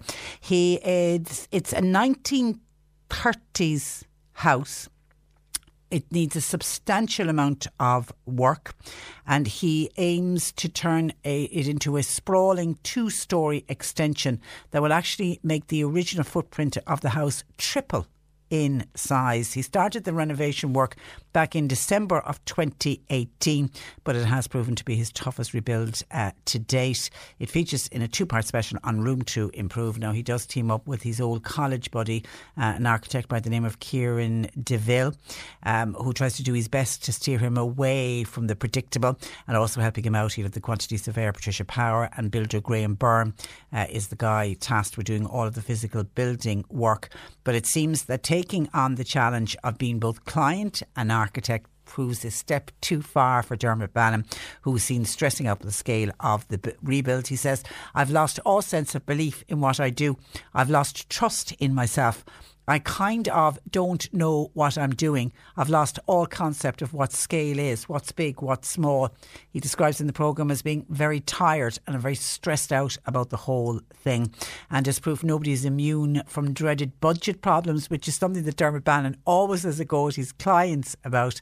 He says he has to grapple with financial issues with what turns out to be a very costly revamp. And just when he's reaching peak levels of frustration, he has to turn to award-winning architect Niall McLaughlin for help. Dermot Bannon will be seen joining him in a design masterclass as he tries to get to grips with the intricacies, that's a hard word to say, of his ambitious projects. He and his wife Louise have been in the previous house with their children, who they have a 15-year-old, an 11-year-old and a 7-year-old, and they've been living in their previous home for 13 years. But the children are starting to grow, and they're, getting into one already into the teenage years, 2 coming up into the teenage years, and they just discovered we just did not have enough space. So that's why they bought this property, this 1930s property, and decided that they do a rebuild. And as I say, it starts 2-part of Dermot Bannon's Room to Improve on his own house. That's well worth a watch next Sunday night. 1850 333 103. And thank you to Mary, who says, "Hi Patricia, we in Kilbeheny National School are collecting milk bottle tops at the moment to create an outdoor art project in April. And we'd love to get Michael's bottle tops. Isn't that terrific? Well, wasn't it lucky I gave it a mention, because when I saw it first I was thinking there's nobody collecting those bottle tops. So Mike Fitzgerald in Star Trek, there you go. Kilbeheny National School. And thank you to Mary for sending on that piece of information. And would you please send me on a photograph of your outdoor art project that you're doing from milk bottle tops? I certainly would be interested in taking a look at that. 1850 333 103. The C103 Cork Diary.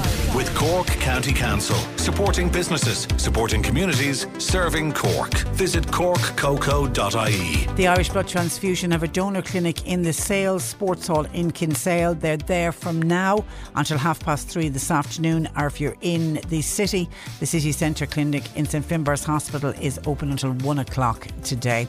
Ballinhassig Community Development have got a social dance in the Marion Hall tonight.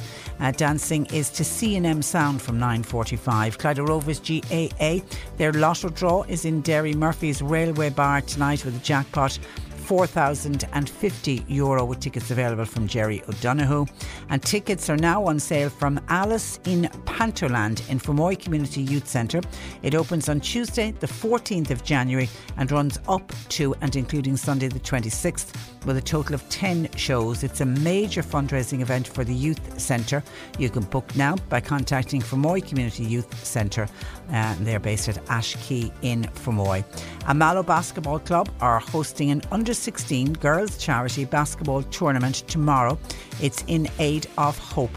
The first game in both venues, Mallow Youth Centre and St Mary's Secondary School, will start at 9 a.m. and then the final will be played in the Youth Centre at about 5:30 p.m. There will be a cover charge of €2 at the door, and you're please asked to support. Cork Today on C103. With a solid fuel depot at Drew's Fuel & Go. Shortcastle Street, Mallow. Smokeless coal, turf, gas and kiln dried wood. Open late 7 days. Lowcostfuel.ie.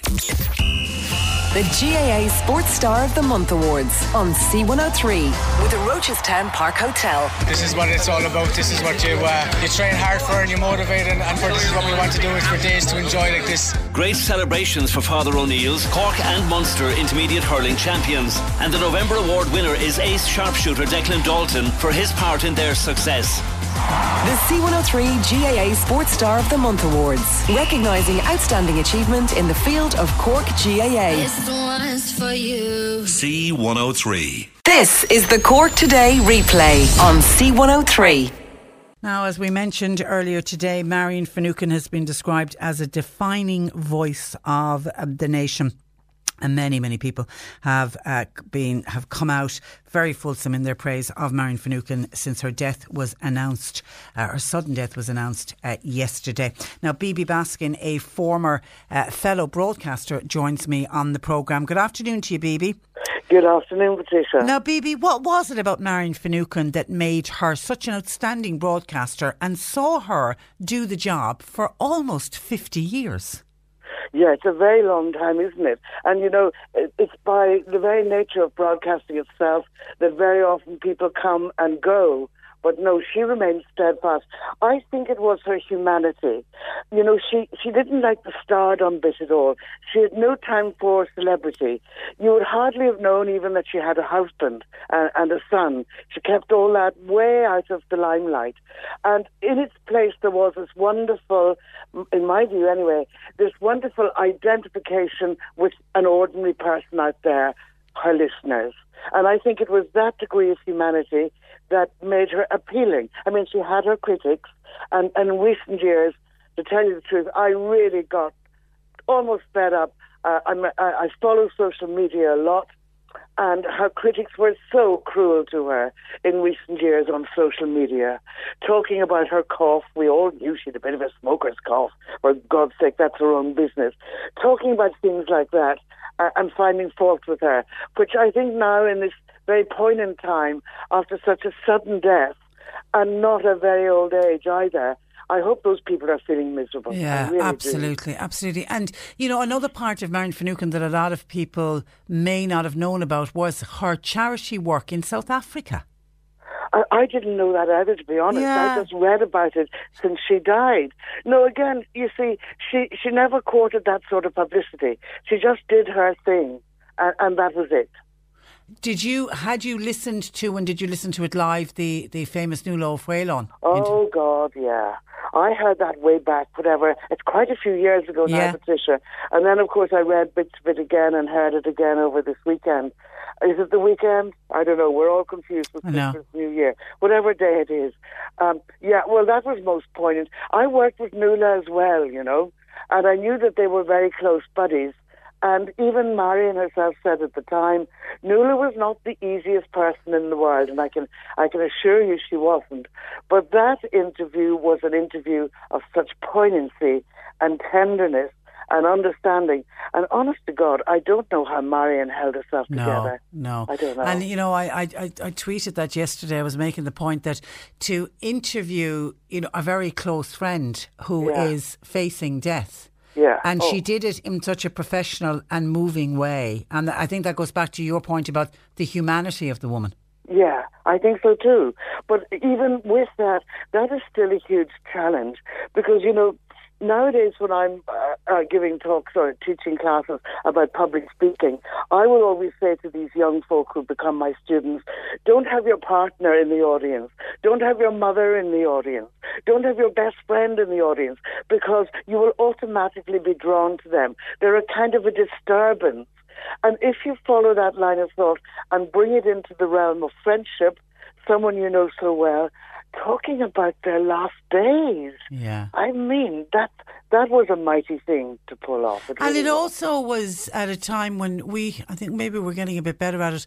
You never really heard a lot of people talking about their imminent death. It's almost like death was taboo. We didn't, just don't talk about that. I think it still is. Yeah. I think it's probably the last taboo subject that we have to deal with during our lifetime anyway. Because I remember when I went to live and work in India, they have such a different attitude to death. I'm not saying they welcome it, but they just treat it as part of the next installment of life. And of course, that would come from predominantly the Hindu belief in what do they call it? Repeated lives, that you'll come back again and again and again and again. Reincarnation, so, reincarnation, I couldn't think of the word. And so when you die this time, it's not the end of it all. And I think that's what gives the Indians an easier road into the whole death scenario. And I remember going to the wake of the father of my Indian business partner, and you know how we would have had a wedding album at a wedding here, the photographs and all that. God, didn't they have what you would call it, a death album? An album of photographs of the dead man? Wow. Now, I, with my Western mind, I couldn't take that at all. So, yeah, we have a long distance to go in terms of getting over that taboo subject. And definitely that interview with Nuala helped. I think it would have helped a number of people. It would, I'm sure, at the time, but we forget too easily and too quickly. Yeah. And I think it's another subject, maybe you yourself could bring it up. I mean, we immediately recoil at the thought. We think, oh, we turn that off now, I don't want to hear that. Yeah. Which is wrong. It's going to happen. We should tackle it. We can't stop it, that's for sure. But Marion did it with aplomb. And she was just back from India because she loved to travel, and she was just back from India where she was attending a wedding, I believe, with her son, Jack. When you moved to India and your hotel project, Marion interviewed you. She did, and that came about by almost foul means. Nothing to do with Marion herself at all. But I went off, in a bit of a hurry, and again without any fanfare, because like Marion, I don't like that whole celebrity nonsense. I think it's a whole load of you-know-what. And then there was somebody in a certain Sunday newspaper who wrote to me for advice, pretending she was a travel agent. And I wrote back and said, yes, this is how you travel to India and all the rest of it. So she found me out, and then it was splattered all over the papers that I was involved in tourism business in India and all the rest of it. So I thought to counteract all of that, I'd just admit to it and send out a little bit of a press release to various journals in Ireland. I did that, and Marion was the first one to come and look for an interview. Oh. And she interviewed me. I was standing on the steps of the hotel in the tropical sun, looking at the coconuts that were growing everywhere and looking out at the Arabian Sea. And I remember using words like that and then telling her about the project. And why you were doing it. Yeah, but to be honest, I didn't feel she got it. Yeah. And I'll tell you why I think. You see, I had no context at that time. I was just this crazy that had the fancy job in RTE, the coveted job, and then went off, to a developing country on my own and thought she should become a hotelier. If I'd been a few years into the project and had shown some measure of success, I think Marion might have been a bit less tough on me. But she kind of gave me a bit of a whack. She probably thought you were cracked, thinking, what are you doing, Bibi? Come back here to your pensionable job.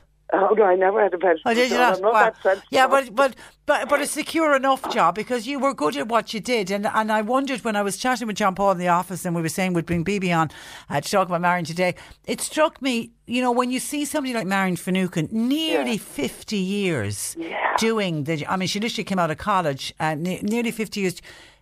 If you had stayed in RTE, we would probably be saying the same thing about you. Do you have any regrets about leaving it? Not even a shadow of a regret. Not a real regret. Not even a shadow. Not even a comma, a full stop. The smallest bit of a regret. There is just no way that I could do the same job anywhere in the world. It wasn't just RTE. For 50 years and call it living. That's existing. That's not living. But she enjoyed it. She loved doing what she did. So long as she loved it, I'm just saying about me. I wouldn't love it. I need the variety, Okay. But I can't imagine doing it. Are you going to do it for 50 years? Listen, Bibi, I'm 30 years doing it this year. I'm over halfway there. I don't know if I'll be here for 50, but I'm coming up to I'm into my 30th year now, so I'll hang on to that one. How did the book go? We spoke to you before Christmas. It was. How did it go for you? Surprisingly well. Thank you very much for that lovely interview, by the way. Surprisingly well, because we got some corporates interested in it. Great. And, if the CEO wants to buy a copy for the new year especially, because it's kind of one of those positive quotes books, that has come in. A few of those have come in for employees of a couple of significant companies. So that's been very nice. And we're still at it. The office opens again on Monday. Brilliant. And hopefully Brilliant. there'll be a few more. Well, it was funny because after I did the interview with you, we spoke with the solicitor in the city who was suggesting that businesses cancel the Christmas party this year because of the shenanigans that went on at various Christmas parties this year that led to people losing their jobs or people resigning. And I actually said they'd be better off if they gave, instead of a Christmas party, give everyone a copy of BB's book. It'll be the right thing to do for 2020. All right, we leave it there. Listen, thank you. A pleasure as always to talk to you, and have a lovely weekend. Thanks for joining us. Bye bye. The lovely BB Baskin, remembering the late great Marion Finucane, who sadly passed away quite suddenly yesterday. 1850 333 103. John Paul taking your calls, text or WhatsApp 0862 103 103. Cork Today on C103. With a solid fuel depot at Drew's Fuel and Go, Shortcastle Street, Mallow. Open 7 days for smokeless coal, turf, kiln-dried wood and gas. Lowcostfuel.ie. Download the C103 app today and listen to your favourite shows on the go. Grab our podcasts and get all the latest Cork news on your phone, tablet, smart speaker and radio. How would you like to look 5 years younger? In a clinical study, people that had volume added with Juvederm Voluma XC in the cheeks perceived themselves as looking 5 years younger at 6 months after treatment. Look younger, feel like you. Add volume for lift and contour in the cheeks with Juvederm Voluma XC. Reverse signs of aging by adding volume to smooth laugh lines with Juvederm Volure XC. For important safety information and to find a licensed specialist, visit Juvederm.com. That's JUVEDERM.com. Not for people with severe allergic reactions, allergies to lidocaine, or the proteins used in Juvederm. Common side effects include injection site redness, swelling, pain, tenderness, firmness, lumps, bumps, bruising, discoloration, or itching. There's a risk of unintentional injection into a blood vessel, which can cause vision abnormalities, blindness, stroke, temporary scabs, or scarring. Talk to a licensed specialist to find out if it's right for you. You should celebrate yourself every day, but some days you should celebrate with jewelry. Whether you want to commemorate an unforgettable moment or just bring some added sparkle to your collection, Blue Nile can offer you expert guidance and a wide assortment of jewelry of the highest quality at the best price. Go to BlueNile.com today and experience the ease and convenience of shopping Blue Nile, the original online jeweler since 1999. That's BlueNile.com. BlueNile.com. Ryan Reynolds here from Mint Mobile. With the price of just about everything going up during inflation, we thought we'd bring our prices down. So to help us, we brought in a reverse auctioneer, which is apparently a thing. Mint Mobile Unlimited Premium Wireless. How to get 30, 30, bit to get 30, bit to get 20, 20, 20, bit to get 20, 20, bit to get 15, 15, 15, 15, just $15 a month? Sold! Give it a try at mintmobile.com/switch. $45 up front for 3 months plus taxes and fees. Promo rate for new customers for limited time. Unlimited more than 40 gigabytes per month. Slows full terms at mintmobile.com. Turn up the volume. We are C103. This is the Cork Today replay on C103. Cork Today on C103. Text or WhatsApp Patricia with your comment. 0862 103 103. And Mark Malone, our movie reviewer, joins us in studio. Good afternoon to you. Hi, Patricia. And many happy New Year. And to you. Many happy New Year. I was going to say many happy returns. Happy New Year to you. You're welcome along. Okay, you went to the movies over Christmas. A lot of movies out and about over Christmas. And you went along to see the new Star Wars movie, and then streaming is a movie called Six Underground. Oh, okay. Let's start with a little trailer from, this is the new Star Wars movie that is episode 9. Yes. The Rise of Skywalker. All we've done all this time. What are you doing there, 3PO? Taking one last look, sir, at my friends. Confronting fear. It's the destiny of a Jedi. Your destiny.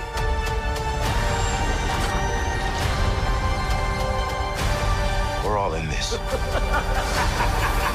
Till the end. Star Wars, The Rise of Skywalker. Okay, The Rise of Skywalker. Does this pick up where the last one left off, or where are we with this one? Well, it's funny you should say that, because it doesn't really, because basically, this is the 9th in the series. This is where it all kind of finishes, from the first film back in 1977, which actually, when you think about it, was kind of number 4 because the first 3 became 4, 5 and 6. The prequels that came after those became 1, 2 and 3. And so this is 6. No, this is 7, 8 and 9. So this is it? Yeah, exactly. Yeah, and is it?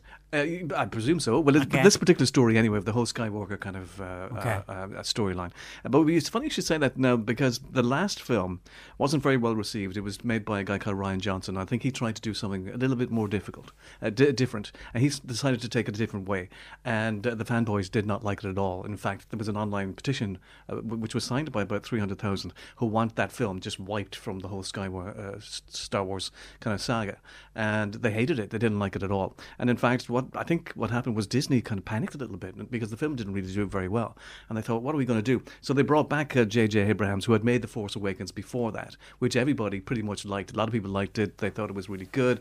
A lot of the fans were kind of pleased. Some weren't, obviously, because there is, there are a group out there of Star Wars people who want basically the storylines that they want, and they don't want anybody trying anything different.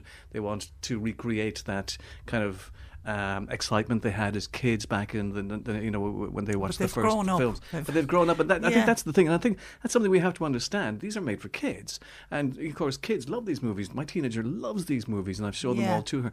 And they've got to understand that you can't recreate being 10 years of age again. Yeah, and what you felt like at 10 when you watched a movie. And I think that's what they're searching for all the time, but they're not getting it because these films are not made for them anymore.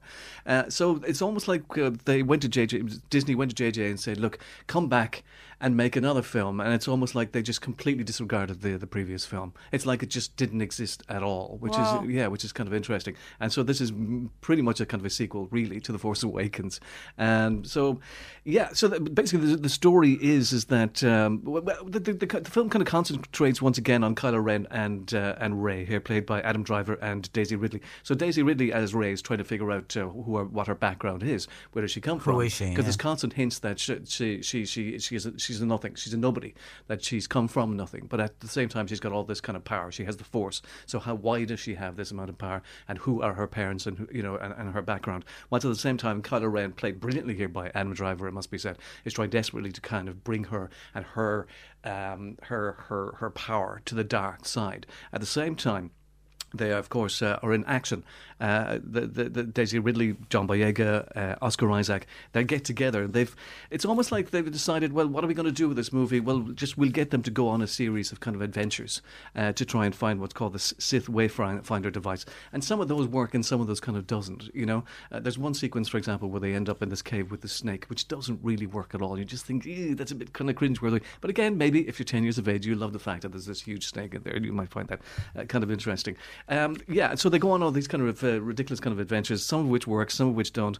There's constant references to them being a team, because that was what happened in the last film. They all went off in separate kind of adventures. And a team works, and I think the dynamic, once you have a group of actors like this, and they're all very, very good, and especially Oscar Isaac, who I think is underused. I always thought, after The Force Awakens, and he was obviously, for me, one of the big stars of that, I really thought that they would promote him. But they don't. He's kind of like a background figure, which is a shame, because every time he's on screen, he's really, really good and really, really exciting. There's a lot of fan service, though, at work here, and it's almost like because of the last film, it didn't do very well, and they just thought, look, we've got to look after the fans here, and there is a lot of fan service in this movie, which, again, some people don't like, some do. Some of the fans said, fine. It's done okay. It's number 1 in the box office. I enjoyed it. The teenager got very emotional watching it, because she's grown up watching all of these movies and loves all of these movies. I thought it was all right. I was a bit disappointed with the ending. I think for me, it's not exactly, for me, the most adventurous film. I think it's not the most original film, and it's almost like, they went, okay, we'll do this, and this will keep everybody happy, and we'll just put it out. And I was slightly disappointed with it. I enjoyed it at the time, but afterwards I did have a lot of questions. Okay, all right. And it's at the movies, Star Wars Episode 9, The Rise of Skywalker. Mark it out of 10? I give it 7. And do you think that is it? Do you think there won't be another one? Oh, there'll be more Star Wars films. No. But this particular storyline is gone. It's gone. It, yeah. Okay. Now, you are streaming as 6 Underground. Yeah. It's described as an action-adventure comedy. Yeah. The first thing to keep in mind is that it's directed by Michael Bay. So a lot is going to depend on whether or not you like Michael Bay, because Michael Bay is kind of renowned basically for explosions and violence and shooting and action, and that's what he's done all his career. And there is a lot of people out there who just can't abide him. They hate him. In fact, his films are called Bayhem because they call it mayhem. And this is where they part of the advertising for the film is that this is where Michael Bay outbays himself in this film, because he had 150 million of the budget to work on here, and he could basically do anything he wants, and he has done that. I mean, he has just turned everything up to 11. The explosions, the shooting, the violence. I mean, it really is quite extraordinary to look at. That doesn't necessarily mean to say it's pretty good, though. Like for example, the film starts with a 20-minute kind of sequence in Florence in Italy. Where our heroes, in inverted commas, are running away from the mafia because they've killed the mafia head guy. And so you have this sequence where they're rifling through the streets of Florence, creating mayhem, creating crashes, knocking people over. People are dying. Innocent people are dying here. And you kind of think, what is this all about? It's because Michael Bay just doesn't care. And later on in the film, in fact, one of the bad guys obviously does run over an innocent person on the street, and the good guys go, well, that's a terrible thing to do. So obviously he's just playing with your emotions here. He's basically saying to you, I don't care what you think, I'm going to make this and I'm going to do this the way I want to do it. And so it's just this constant 2.5 hours of action, explosions and mayhem and incredible violence. Well, the storyline is Ryan Reynolds basically is this kind of, he's a billionaire who wants to do good for the world. And so what he decides to do is he decides to fake his own death. And by doing that, you become a ghost, and that way you can travel all over the world and people don't realise it's you and don't know who you are, because in reality you're supposed to be dead. So he gets a team of 6 people, 6 underground, of people who are kind of killers. Untraceable agents. Exactly. So to get together, and so they then, as that team, then will go after the bad guys in the world, whilst killing innocent people at the same time, which is very, very odd. And so there's a lot of that. And so it's just this constant kind of chase sequence, really. The film, from the very first moment, doesn't let up. There's a sequence where they try to rescue somebody in a building which is surrounded by all these guards, and they have all this technology at their hands, and yet they don't really do something really, really clever. Like a lot of movies, they would have this clever break-in, like a Mission Impossible, and something really, kind of something integrate like that. But no, what he basically does is they make mistakes constantly. They're always arguing. They're always making a mess of everything. And I think the reason for that is he just wants explosions. He just wants shooting. He wants explosions. He wants banging and crashing. And it does become really, really tiring after a while, which is a shame because the film looks amazing. I mean, the 150 million budget is there. It looks extraordinary. Ryan Reynolds is always fun to watch, although, again, he's playing Deadpool here, it should be pointed out.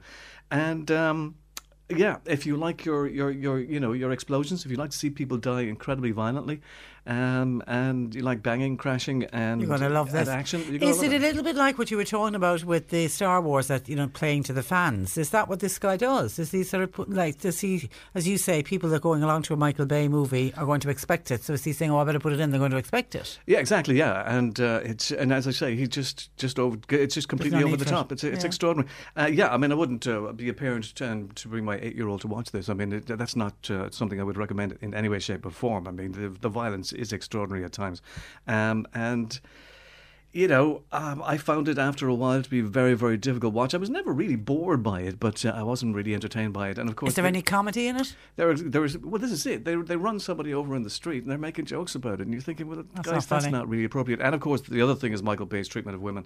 There's a lot of kind of shots from the ground up, women's dresses, and he loves those shots, and they've always been creepy and not very nice and voyeuristic. And but that's Michael Bay for you. Okay, that's what. When you go along, you know what you're going to expect. Okay, mark it out of 10?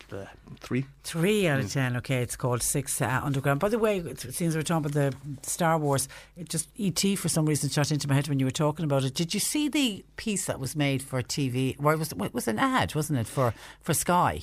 It was an ad, yeah. Well, actually, I think it was for an American company, a kind of IT company. I think originally. It was like a remake. It was E.T. came back. Yeah, Henry Thomas was in it. Yeah, to see Elliot. Yeah, I did see it. Boy, yeah. It was wonderful, wasn't it? Yeah, there's about a 6-minute version. Yeah. I mean, we've seen that been done before with, I think, Home Alone. They did it with with Macaulay Culkin. They did it with Ferris Bueller. I love Ferris Bueller. And again, it's fan service, isn't it? It's nostalgia. Oh, but it was just, I think for us, for the generation of us that that remembered. Well, I saw when E.T. came out, I saw it 3 times in a week. Yeah. I thought it was extraordinary because I was a huge fan of Spielberg at the time. So I was a bit cynical, and then I watched it.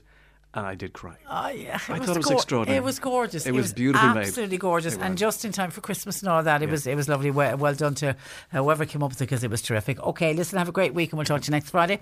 That's Mark Malone, our movie reviewer. Nick Richards is next, turning up the feel good with these tunes.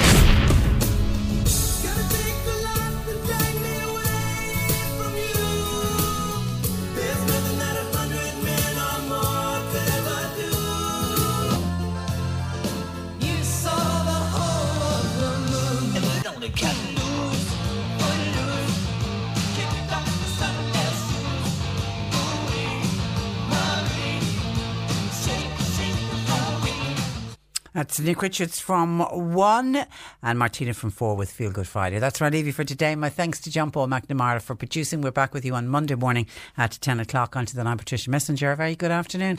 Cork Today on C103. With a solid fuel depot at Drew's Fuel and Go, Shortcastle Street, Mallow. Call and collect or get 7-day delivery for those cosy nights in. Lowcostfuel.ie. Join Martina O'Donoghue weekdays from 4 on C103. The best in music, the up-to-date traffic, and all the latest entertainment news. Drive time on C103 with Kelleher's of Macroom. The place to order your new Ford car or commercial vehicle for 2020. See kellehersofmacroom.ie. Hi, this is Craig Robinson from Ways to Win, and support for this podcast comes from Invesco QQQ, the official ETF of the NCAA. Invesco QQQ is proud to sponsor this episode, and even prouder to provide access to innovation for the last 25 years. Basketball has had innovations over the years, too. We're seeing the game played in new ways every day. Learn more at Invesco.com/QQQ. Let's rethink possibility. Invesco Distributors, Inc. When you make decisions for your company, you look for the no-brainers. And if you have a lot of mailing to do, Stamps.com is the ultimate no-brainer. It streamlines your processes to make your business more efficient, which makes you less busy. Mail checks, invoices, legal documents, and everything you need to keep your business running with Stamps.com. Seamlessly connect with every major marketplace and shopping cart. Schedule package pickups and see your cheapest and fastest shipping options from different carriers, with rates up to 89% off USPS and UPS rates. And with the Stamps.com mobile app, you can take care of mailing and shipping wherever you are. Make the same no-brainer decision as over 1 million other businesses with Stamps.com. Sign up with code PROGRAM for a 4-week trial, plus free postage and a free digital scale. No long-term commitments or contracts. That's Stamps.com. Code PROGRAM.